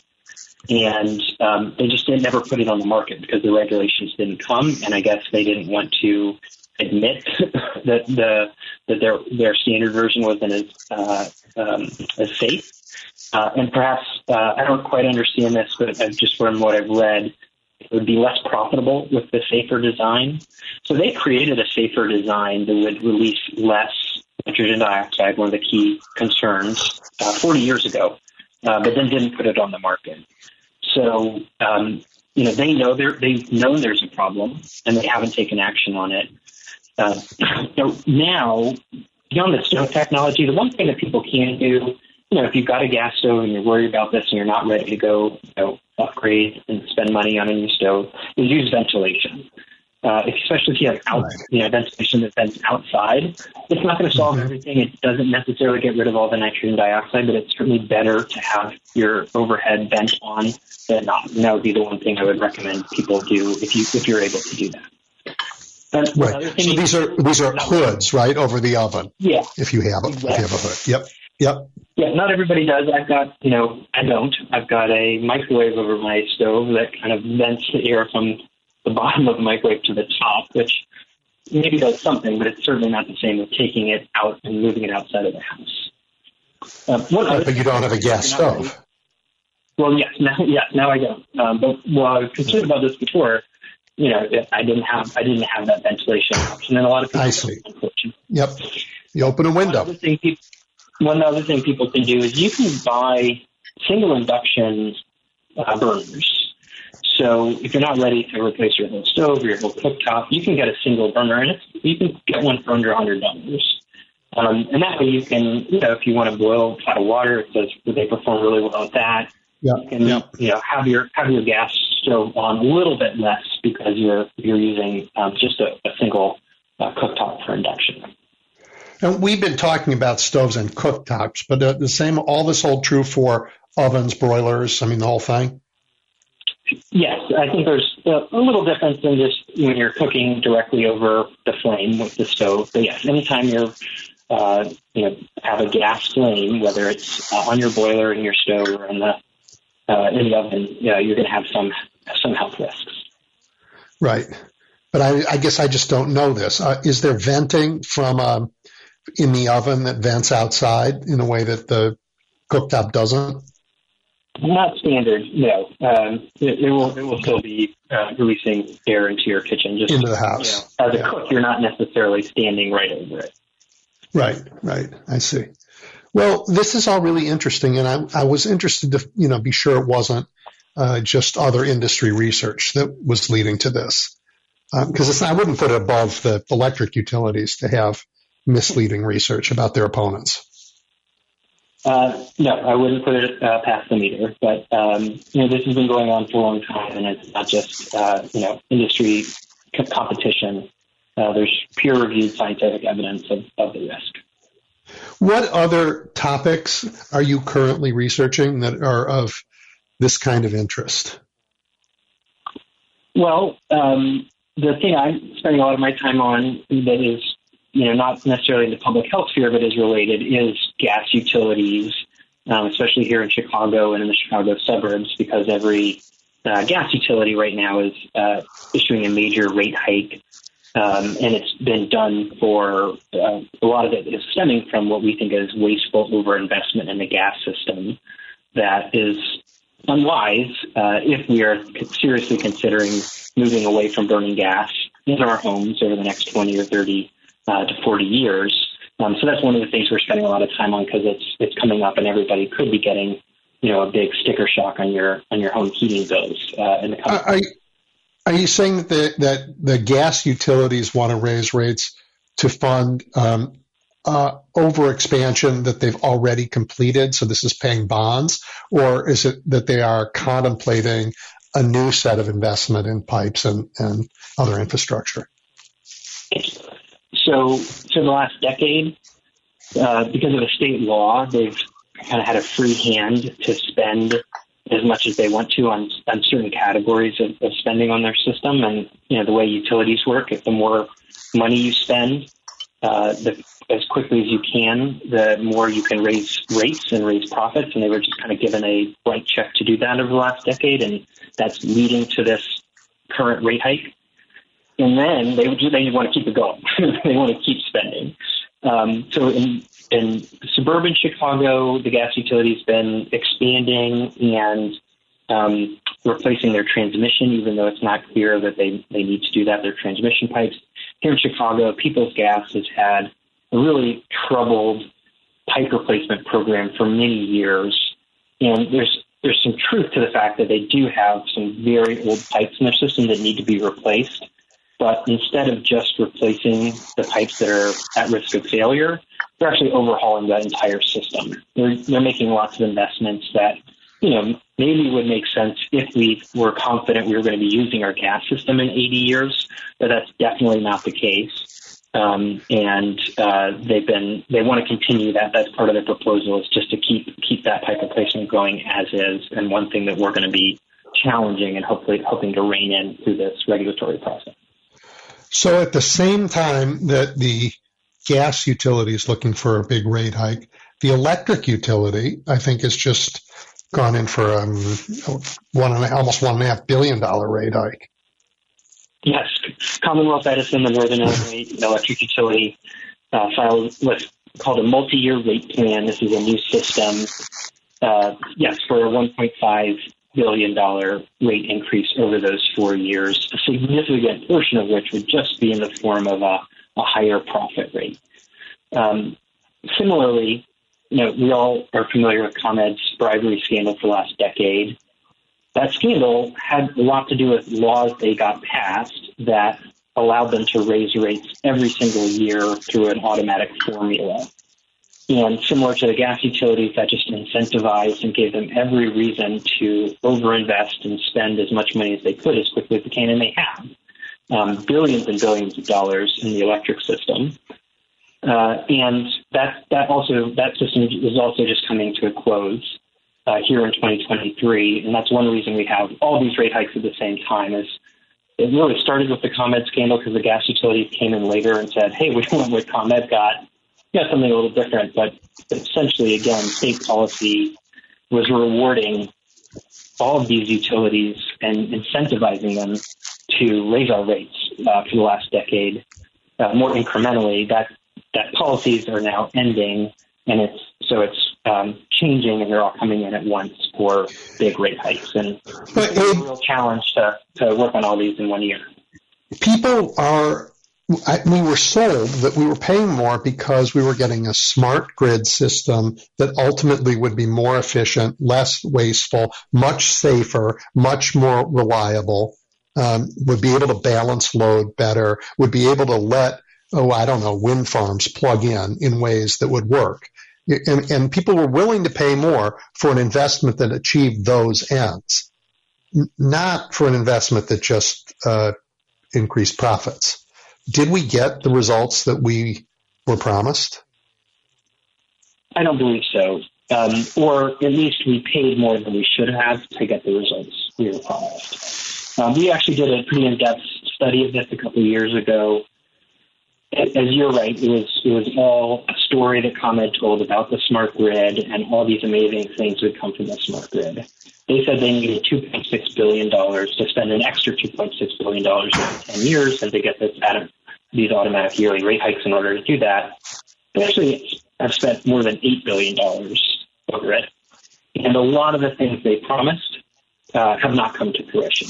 There have been improvements in reliability. It's hard to spend $8 billion on an electric utility and not improve reliability. So there have been some improvements. The question is, did we get value? Did we pay what we should have paid? And that's always the question with utilities. So they're always going to say, oh, look at all these great things, and they can point to these results, but they don't want you to actually do an analysis of it. They're really looking at, are these benefits worth the costs? And they're doing the same story now. You know, they always have a story. And they're always promising that they need to make these investments to have the grid we want and for clean energy. And, you know, I'm a clean energy advocate. I want a grid that can handle rooftop solar and storage and electric vehicles and homes transitioning from gas to electricity. We all want that. But just because we want that doesn't mean ComEd gets whatever it wants. And that's so speaking of which, there's back in 1991 and 2, ancient history, but I was a Chicago alderman, and I led the committee work on a franchise agreement with Commonwealth Edison. That franchise agreement expired.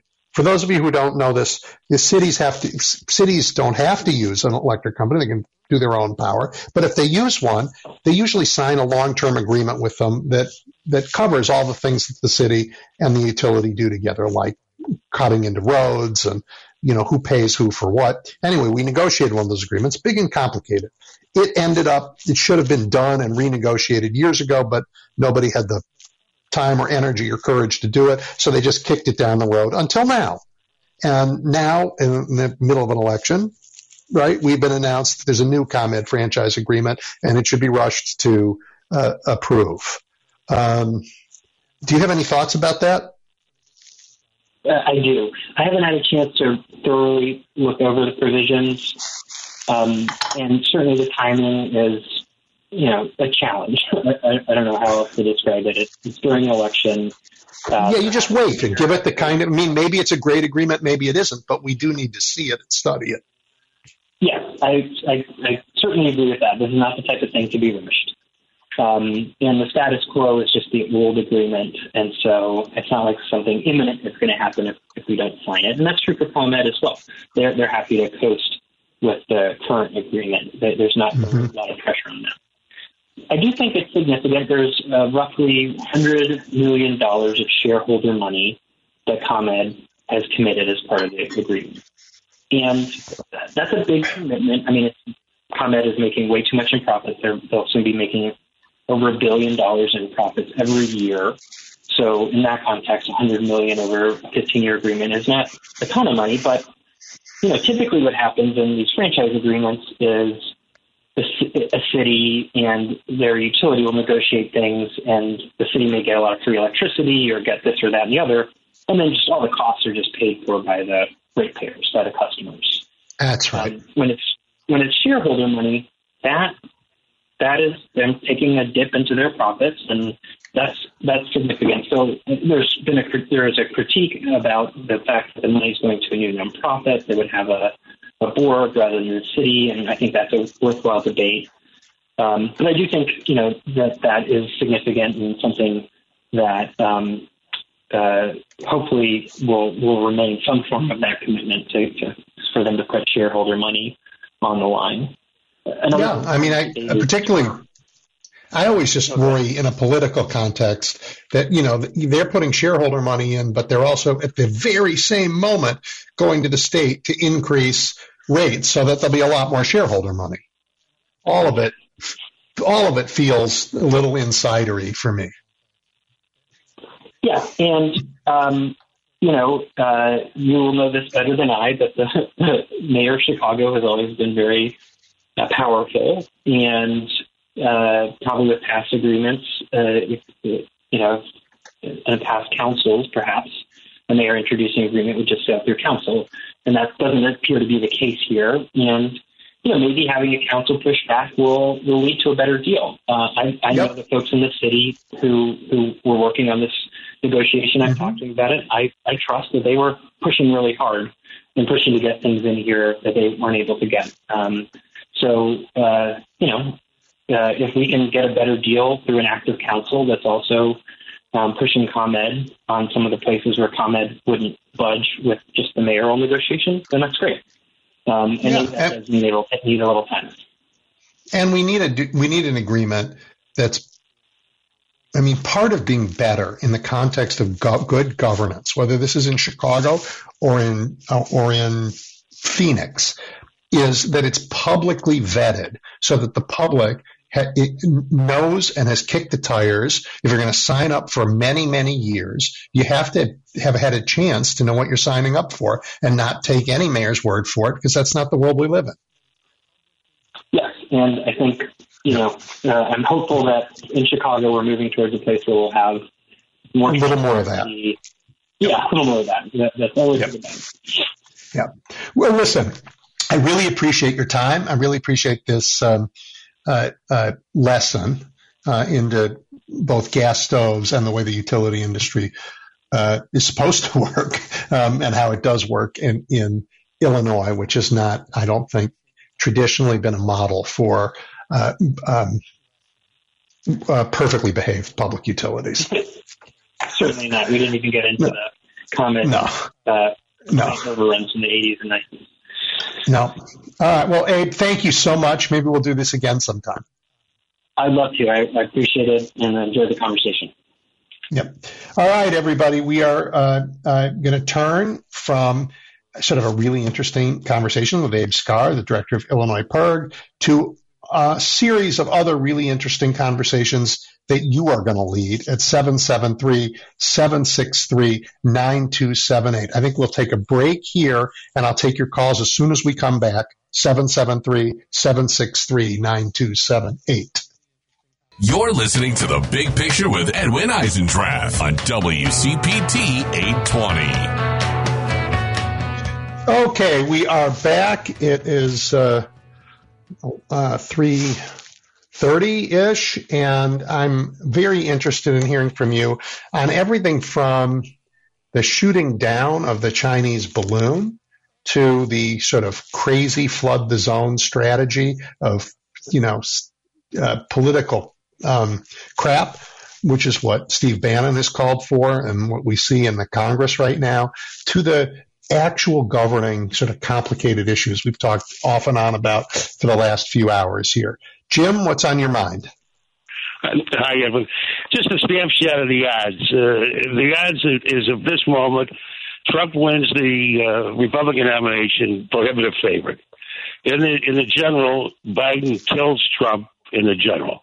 Now, during that, between Trump's ego and his greed for money, let's say something does stumble, and our best bet, would be beautiful. He ran as a third party, but he could be talked into a third party if the money was right and if the platform was right, where he could still, go out with a blast. You know what I mean? Wait, who are you talking about? Trump? I'm talking about Trump. Trump is prohibitive favorite to win the nomination for the Republican Party. But against Biden, he's a dead loser against Biden. Those are the odds today. Biden's about a 4-1 winner over Trump. So Trump will eventually have to run as a third party, because I'm sure that the Republican Party is going to talk him out of running, and he'll run anyway because of his greed and his ego. And he wants to go out with a boom. That's all. That's the way to say. Well, I think he's running to try and stay out of jail at this point. Because if he's right, so and I don't think it's going to work. I think the noose is tightening. I'm less worried about Donald Trump than I am about the movement that he created, that is so sharply opposed to democratic norms and democratic values. And I'm not talking about partisan Democrats. I'm talking about small d democratic norms and values and institutions. They're at risk because of this movement. But Edwin, the Supreme Court is 7 points. That's what they're looked at. They're about 7. They're so low in opinion polls in the United States that it's incredible. They've never been this low. They're like at 7%. Nobody believes in anything that they're acting upon.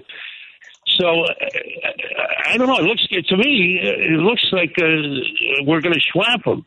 Anyway, you have a great weekend, Edwin. Thank you. Thank you.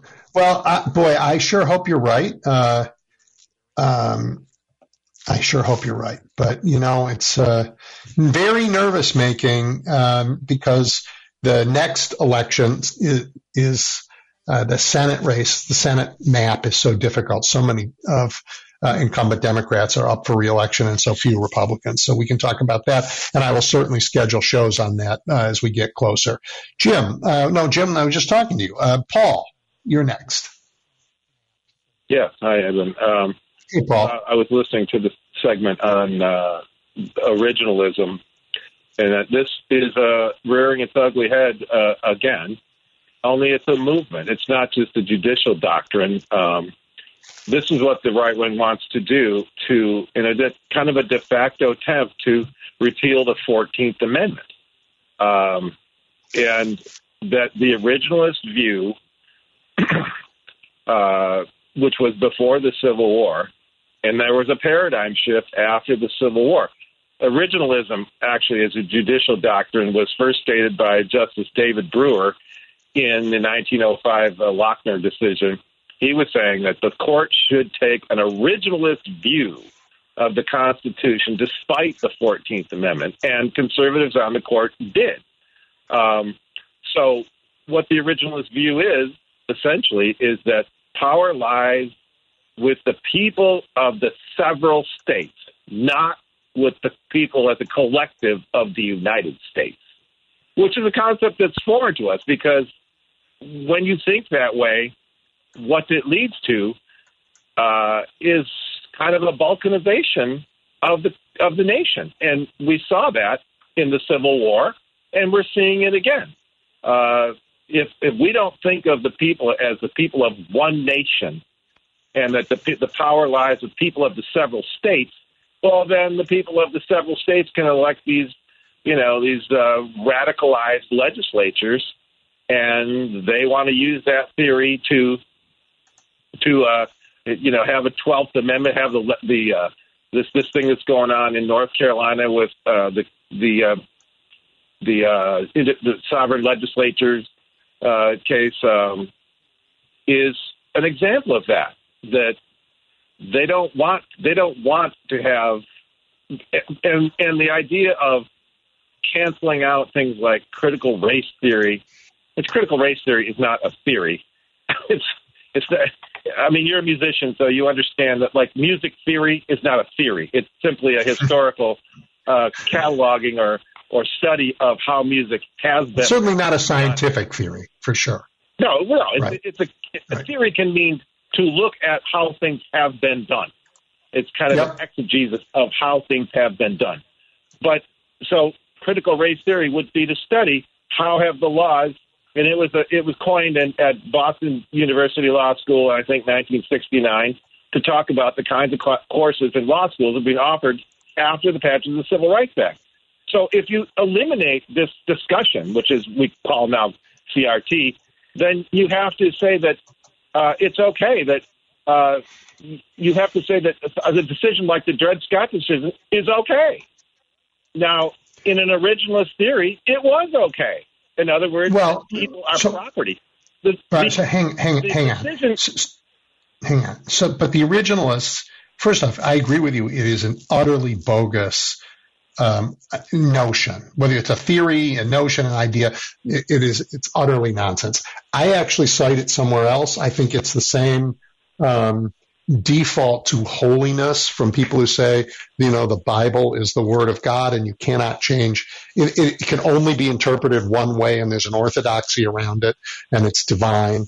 And somehow these people think the Constitution is not the work of humans, but is also divine and cannot be altered in any way. It's the same refusal to think in both cases. But the Constitution does allow amending, and the 14th Amendment is part of the Constitution. And the originalists can't say, we only are, we there are no books of the Bible after Exodus. Like, that's it. The rest we don't count. Right? That they don't do. They can't do that. Well, it would also be like saying that the Bible isn't a living, breathing anthology. In other words, it lost its relevance 2,000 years ago because and no clergy person would ever say that. In fact, the Bible has to be relevant in everyday to everyday life. Otherwise, it means nothing.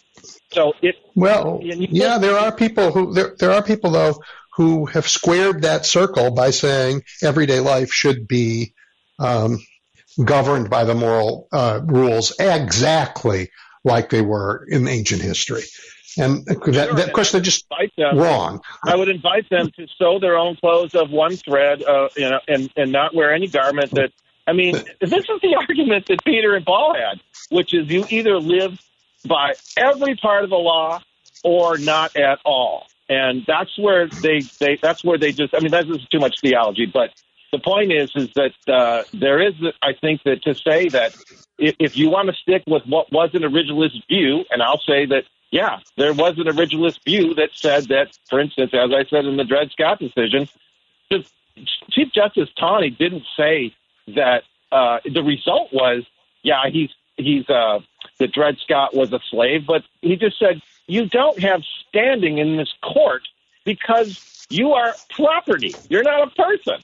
And you're certainly not a citizen, so this court cannot hear a case of diversity of citizens of two different states. I'm sorry, you have no standing because you are property. Right. So the 14th Amendment changed that. Yeah. 14th Amendment changed that. The whole Civil War, that's exactly it. The Civil War and the three post-war amendments were a complete shift in the American paradigm and consciousness and concept of what the Constitution means. Exactly. So if they want to live in it, exactly. Yeah, antebellum America. Well, they're going to try and take us there, but we're not going to let them. Right? They're going to try. We're not going to let them. But that's why this is an important time. I mean, what you do every day, what I do, the stuff you write, the stuff we talk about on this show, all the journalists who come on here, the thousands and thousands of people who volunteer in campaigns around the country and who have parted with their money and their time are all of us in the midst of a multi-year fight to create, for the first time, a really multiracial democracy that's stable. And that never was going to be easy. Never was going to be easy, but we're going to get there. Right.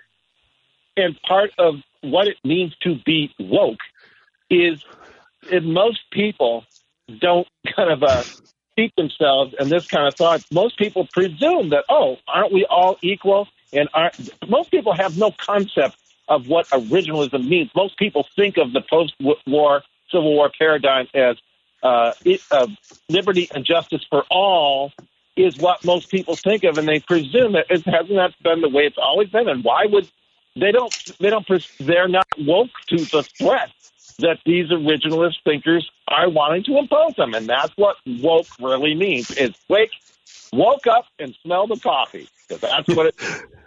All righty. Well, thank you for that, and I will talk to you next week. Okay. All right. Roosevelt, you're next. Double E, my friend. How are you doing today? Thank you for taking my call. You're very welcome. I want your input on two subjects. Number one, Andrew Iverson. Have you heard the audio? I have not heard the audio. I read about it this morning, but I have not heard it. Okay. I don't think that I'm going to be able to give you word for word, but basically their plan was all along to point the finger at Democrats. This is on November 5th, 2020, and say that the Democrats had stolen the election, to put it. Knowing it was wrong, after they knew it was wrong. Exactly. So that's point number one. And point number two, your input on the question that they asked of McCarthy when they asked, I believe a reporter asked him, was it 2 days ago, did he think that the policeman that shot that young lady that died at the insurrection, was he doing his job? And McCarthy said yes. So there's trouble in paradise, not even to mention the fact that Haley is going to throw her hat in the ring on the 15th, I believe.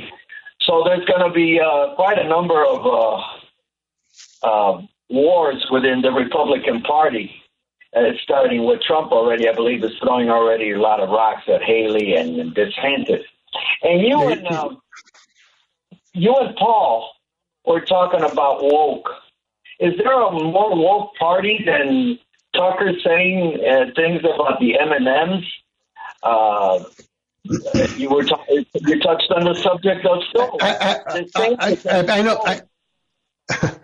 You covered. You got three things out there. Go ahead. Iverson still has a job with the Republican Party. I hope the Justice Department pays attention to everyone who was involved in cheating and trying to steal the election. And so I hope he's under a microscope.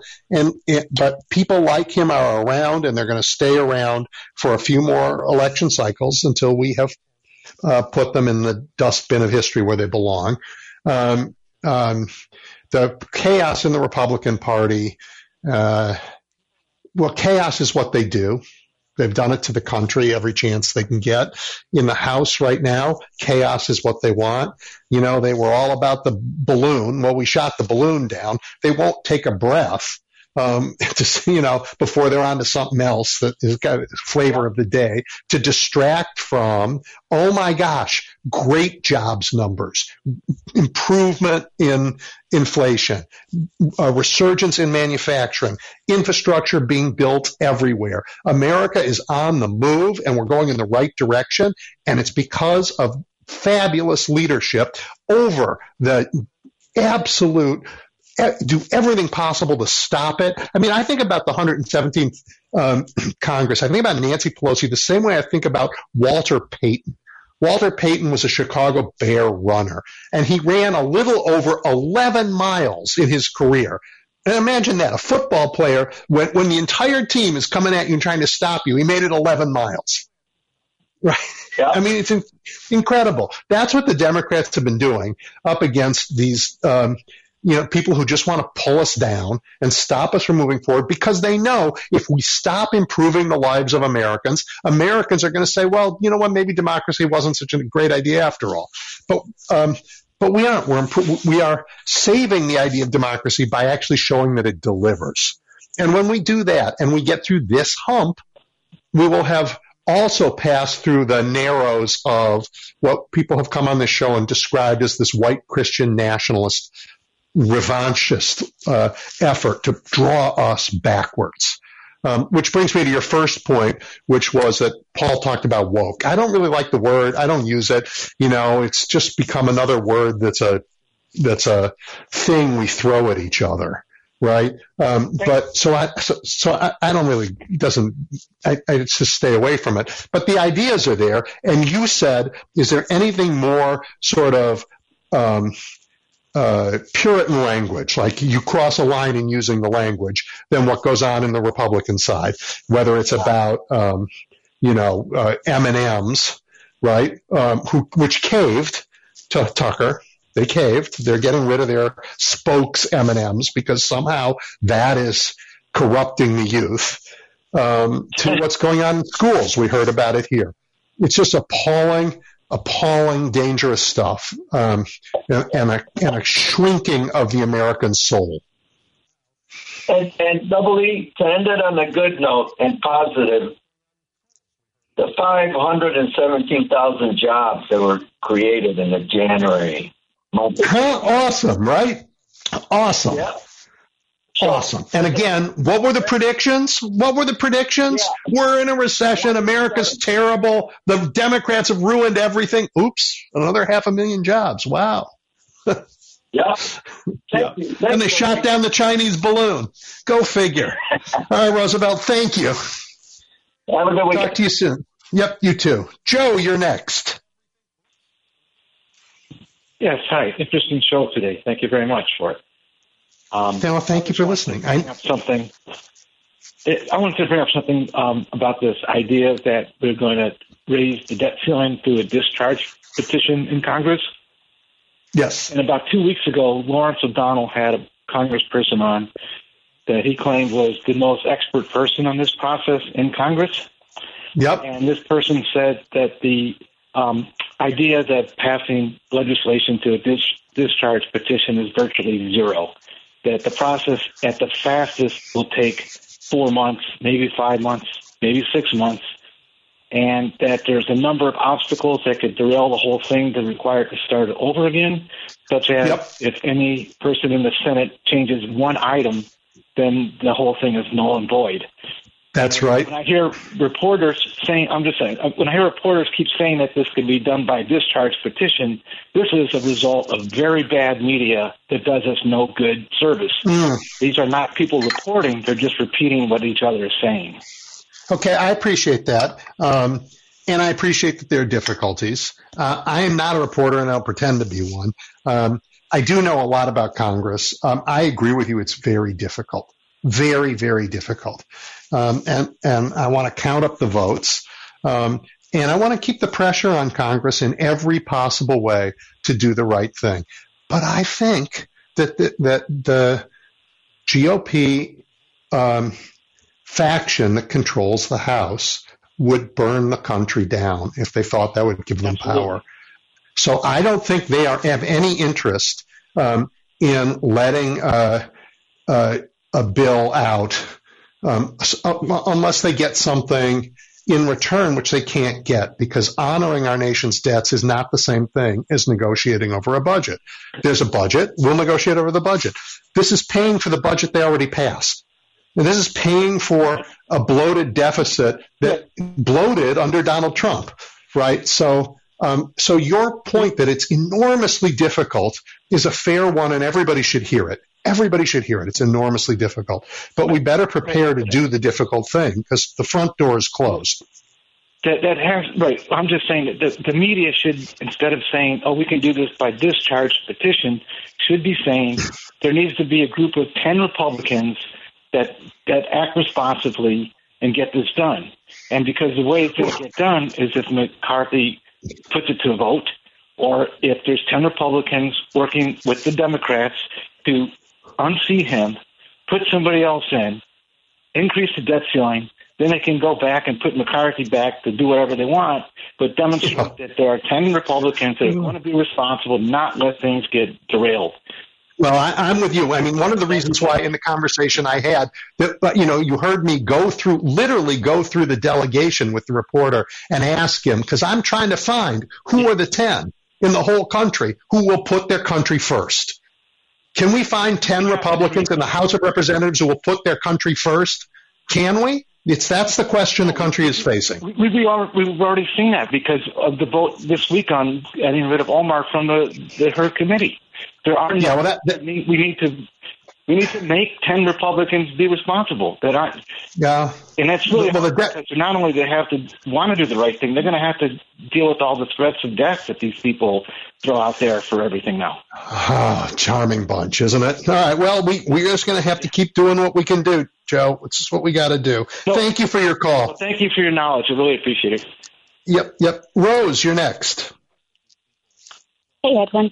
Hey, if the extreme right-wingers are so hell-bent on keeping children from learning about things like slavery and other things about Black history and such things, I wonder how much they want kids not to learn about how when the quote-unquote white man came to this country, they slaughtered the buffalo to try to kill off the Native Americans. I'm sure they don't want them feeling guilty about that, because then they'd feel guilty about the Native Americans and the buffaloes. There's just so much that's being kept from people. I mean, just thinking back to my childhood, I can't remember hearing about any of this stuff years ago. It's unbelievable. So here's why I'm optimistic. Look, there were the Ron DeSantis's of the world, whatever this group is that's popped up in Michigan, they all want to shut down what we learn, right? They want children not to know, oh my gosh, there were people here when Columbus showed up. Oh my gosh, there was slavery in America, and it has long-term terrible effects on the country. Oh my God, people in this country are gay and straight and trans. They want us to not know any of that, right? They want to ban that somehow. They have family members. A lot of them have their own family members that are Absolutely right. Or whatever. Absolutely right. But here's the thing. They can't ban it. Take it out of a classroom. I mean, when you grew up and when I grew up, the curricula in our schools wouldn't pass muster today. The things I learned about American history, they weren't true, or they were just a tiny sliver of the story, right? I mean, I wasn't taught anything about the contributions of Black Americans when I was a child. I wasn't. But I knew how to use a library, and I knew how to read, and I was curious, and I've learned, and you've learned your whole life, right? There is no way that they're going to hide what is really true, and I know what happens because in my life, I've told the story. Thank God that kids are inquisitive. The more you try to get something from them, they're going to find it. Good for them. Good for them. You bet they will, and they're going to be angry. And I know this in my own life. I've told this story on the air before, but I paid a visit. I was in a part of a group that visited the eastern part of Germany right after the Berlin Wall fell. And I visited one of the concentration camps in Buchenwald. And this woman gave me this tour. And she was crying, and she was crying with rage. And I'm like, okay, why are you this way? You've given this tour 100 times. Why are you so emotional? And she said, and this was all with a translator, she said, it was only in the last few weeks after the wall fell that I learned what happened here. I have been lying to people about what happened in this camp for 20 years because the communists told us things that weren't true. And now I know what really happened here. And so I can, for the first time, and I'm so mad at the lies I have told and I have been told and I was taught to tell. And I think she is like so many human beings.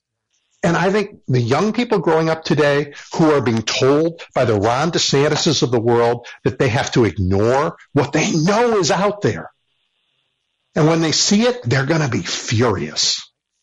Exactly. Well, Thanks so much. Thank you for calling, Rose. Really appreciate it. All right, Dave. I think you get to close the show, Dave. Okay. Hey, Evan. Hey, another one with these documents.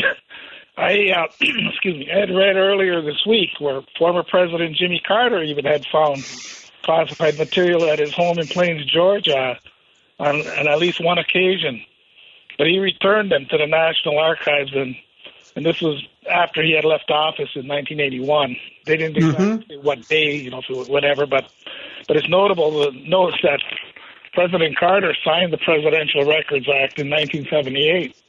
Yep. But it didn't apply to records of his administration, and takes effect years later, like after Reagan and stuff like that, and And that before that, the records were generally considered the private property of the presidents individually, I suppose, for their libraries and whatnot. But we've learned some troubling things about the numbers of documents that are classified and the handling of classified documents in the last few months. Really troubling things.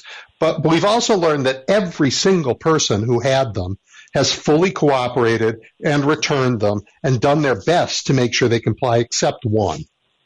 Right. Except one. Yeah, exactly. He brought it all on himself. But like in Pence's case, I read up a little bit more, and it said the material found in the boxes was from his official residence was at the Naval Observatory, where the packing had been handled by military aides rather than staff lawyers.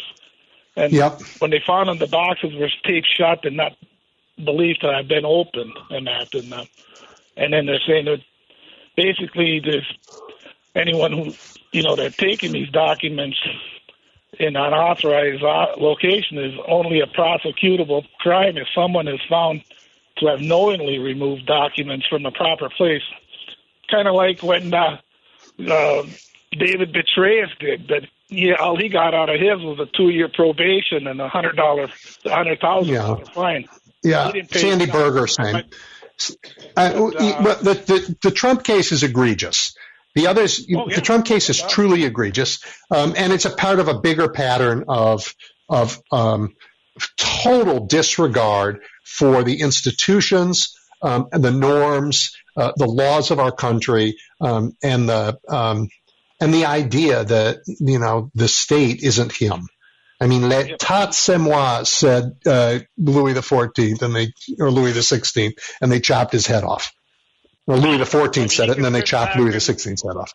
Yeah, he's been able to sit back and thumb his nose at justice and everything. They have done nothing where you and I or anybody listening would be sitting behind bars and that. And I can assure you, I disagree with you. They have not done nothing, and I think they're going to get him.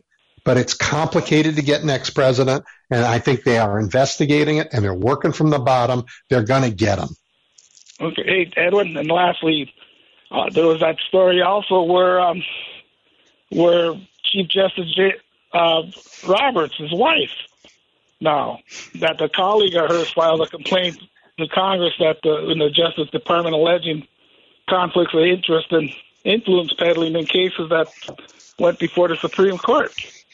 And the Supreme Court is get away with murder like that, and now her.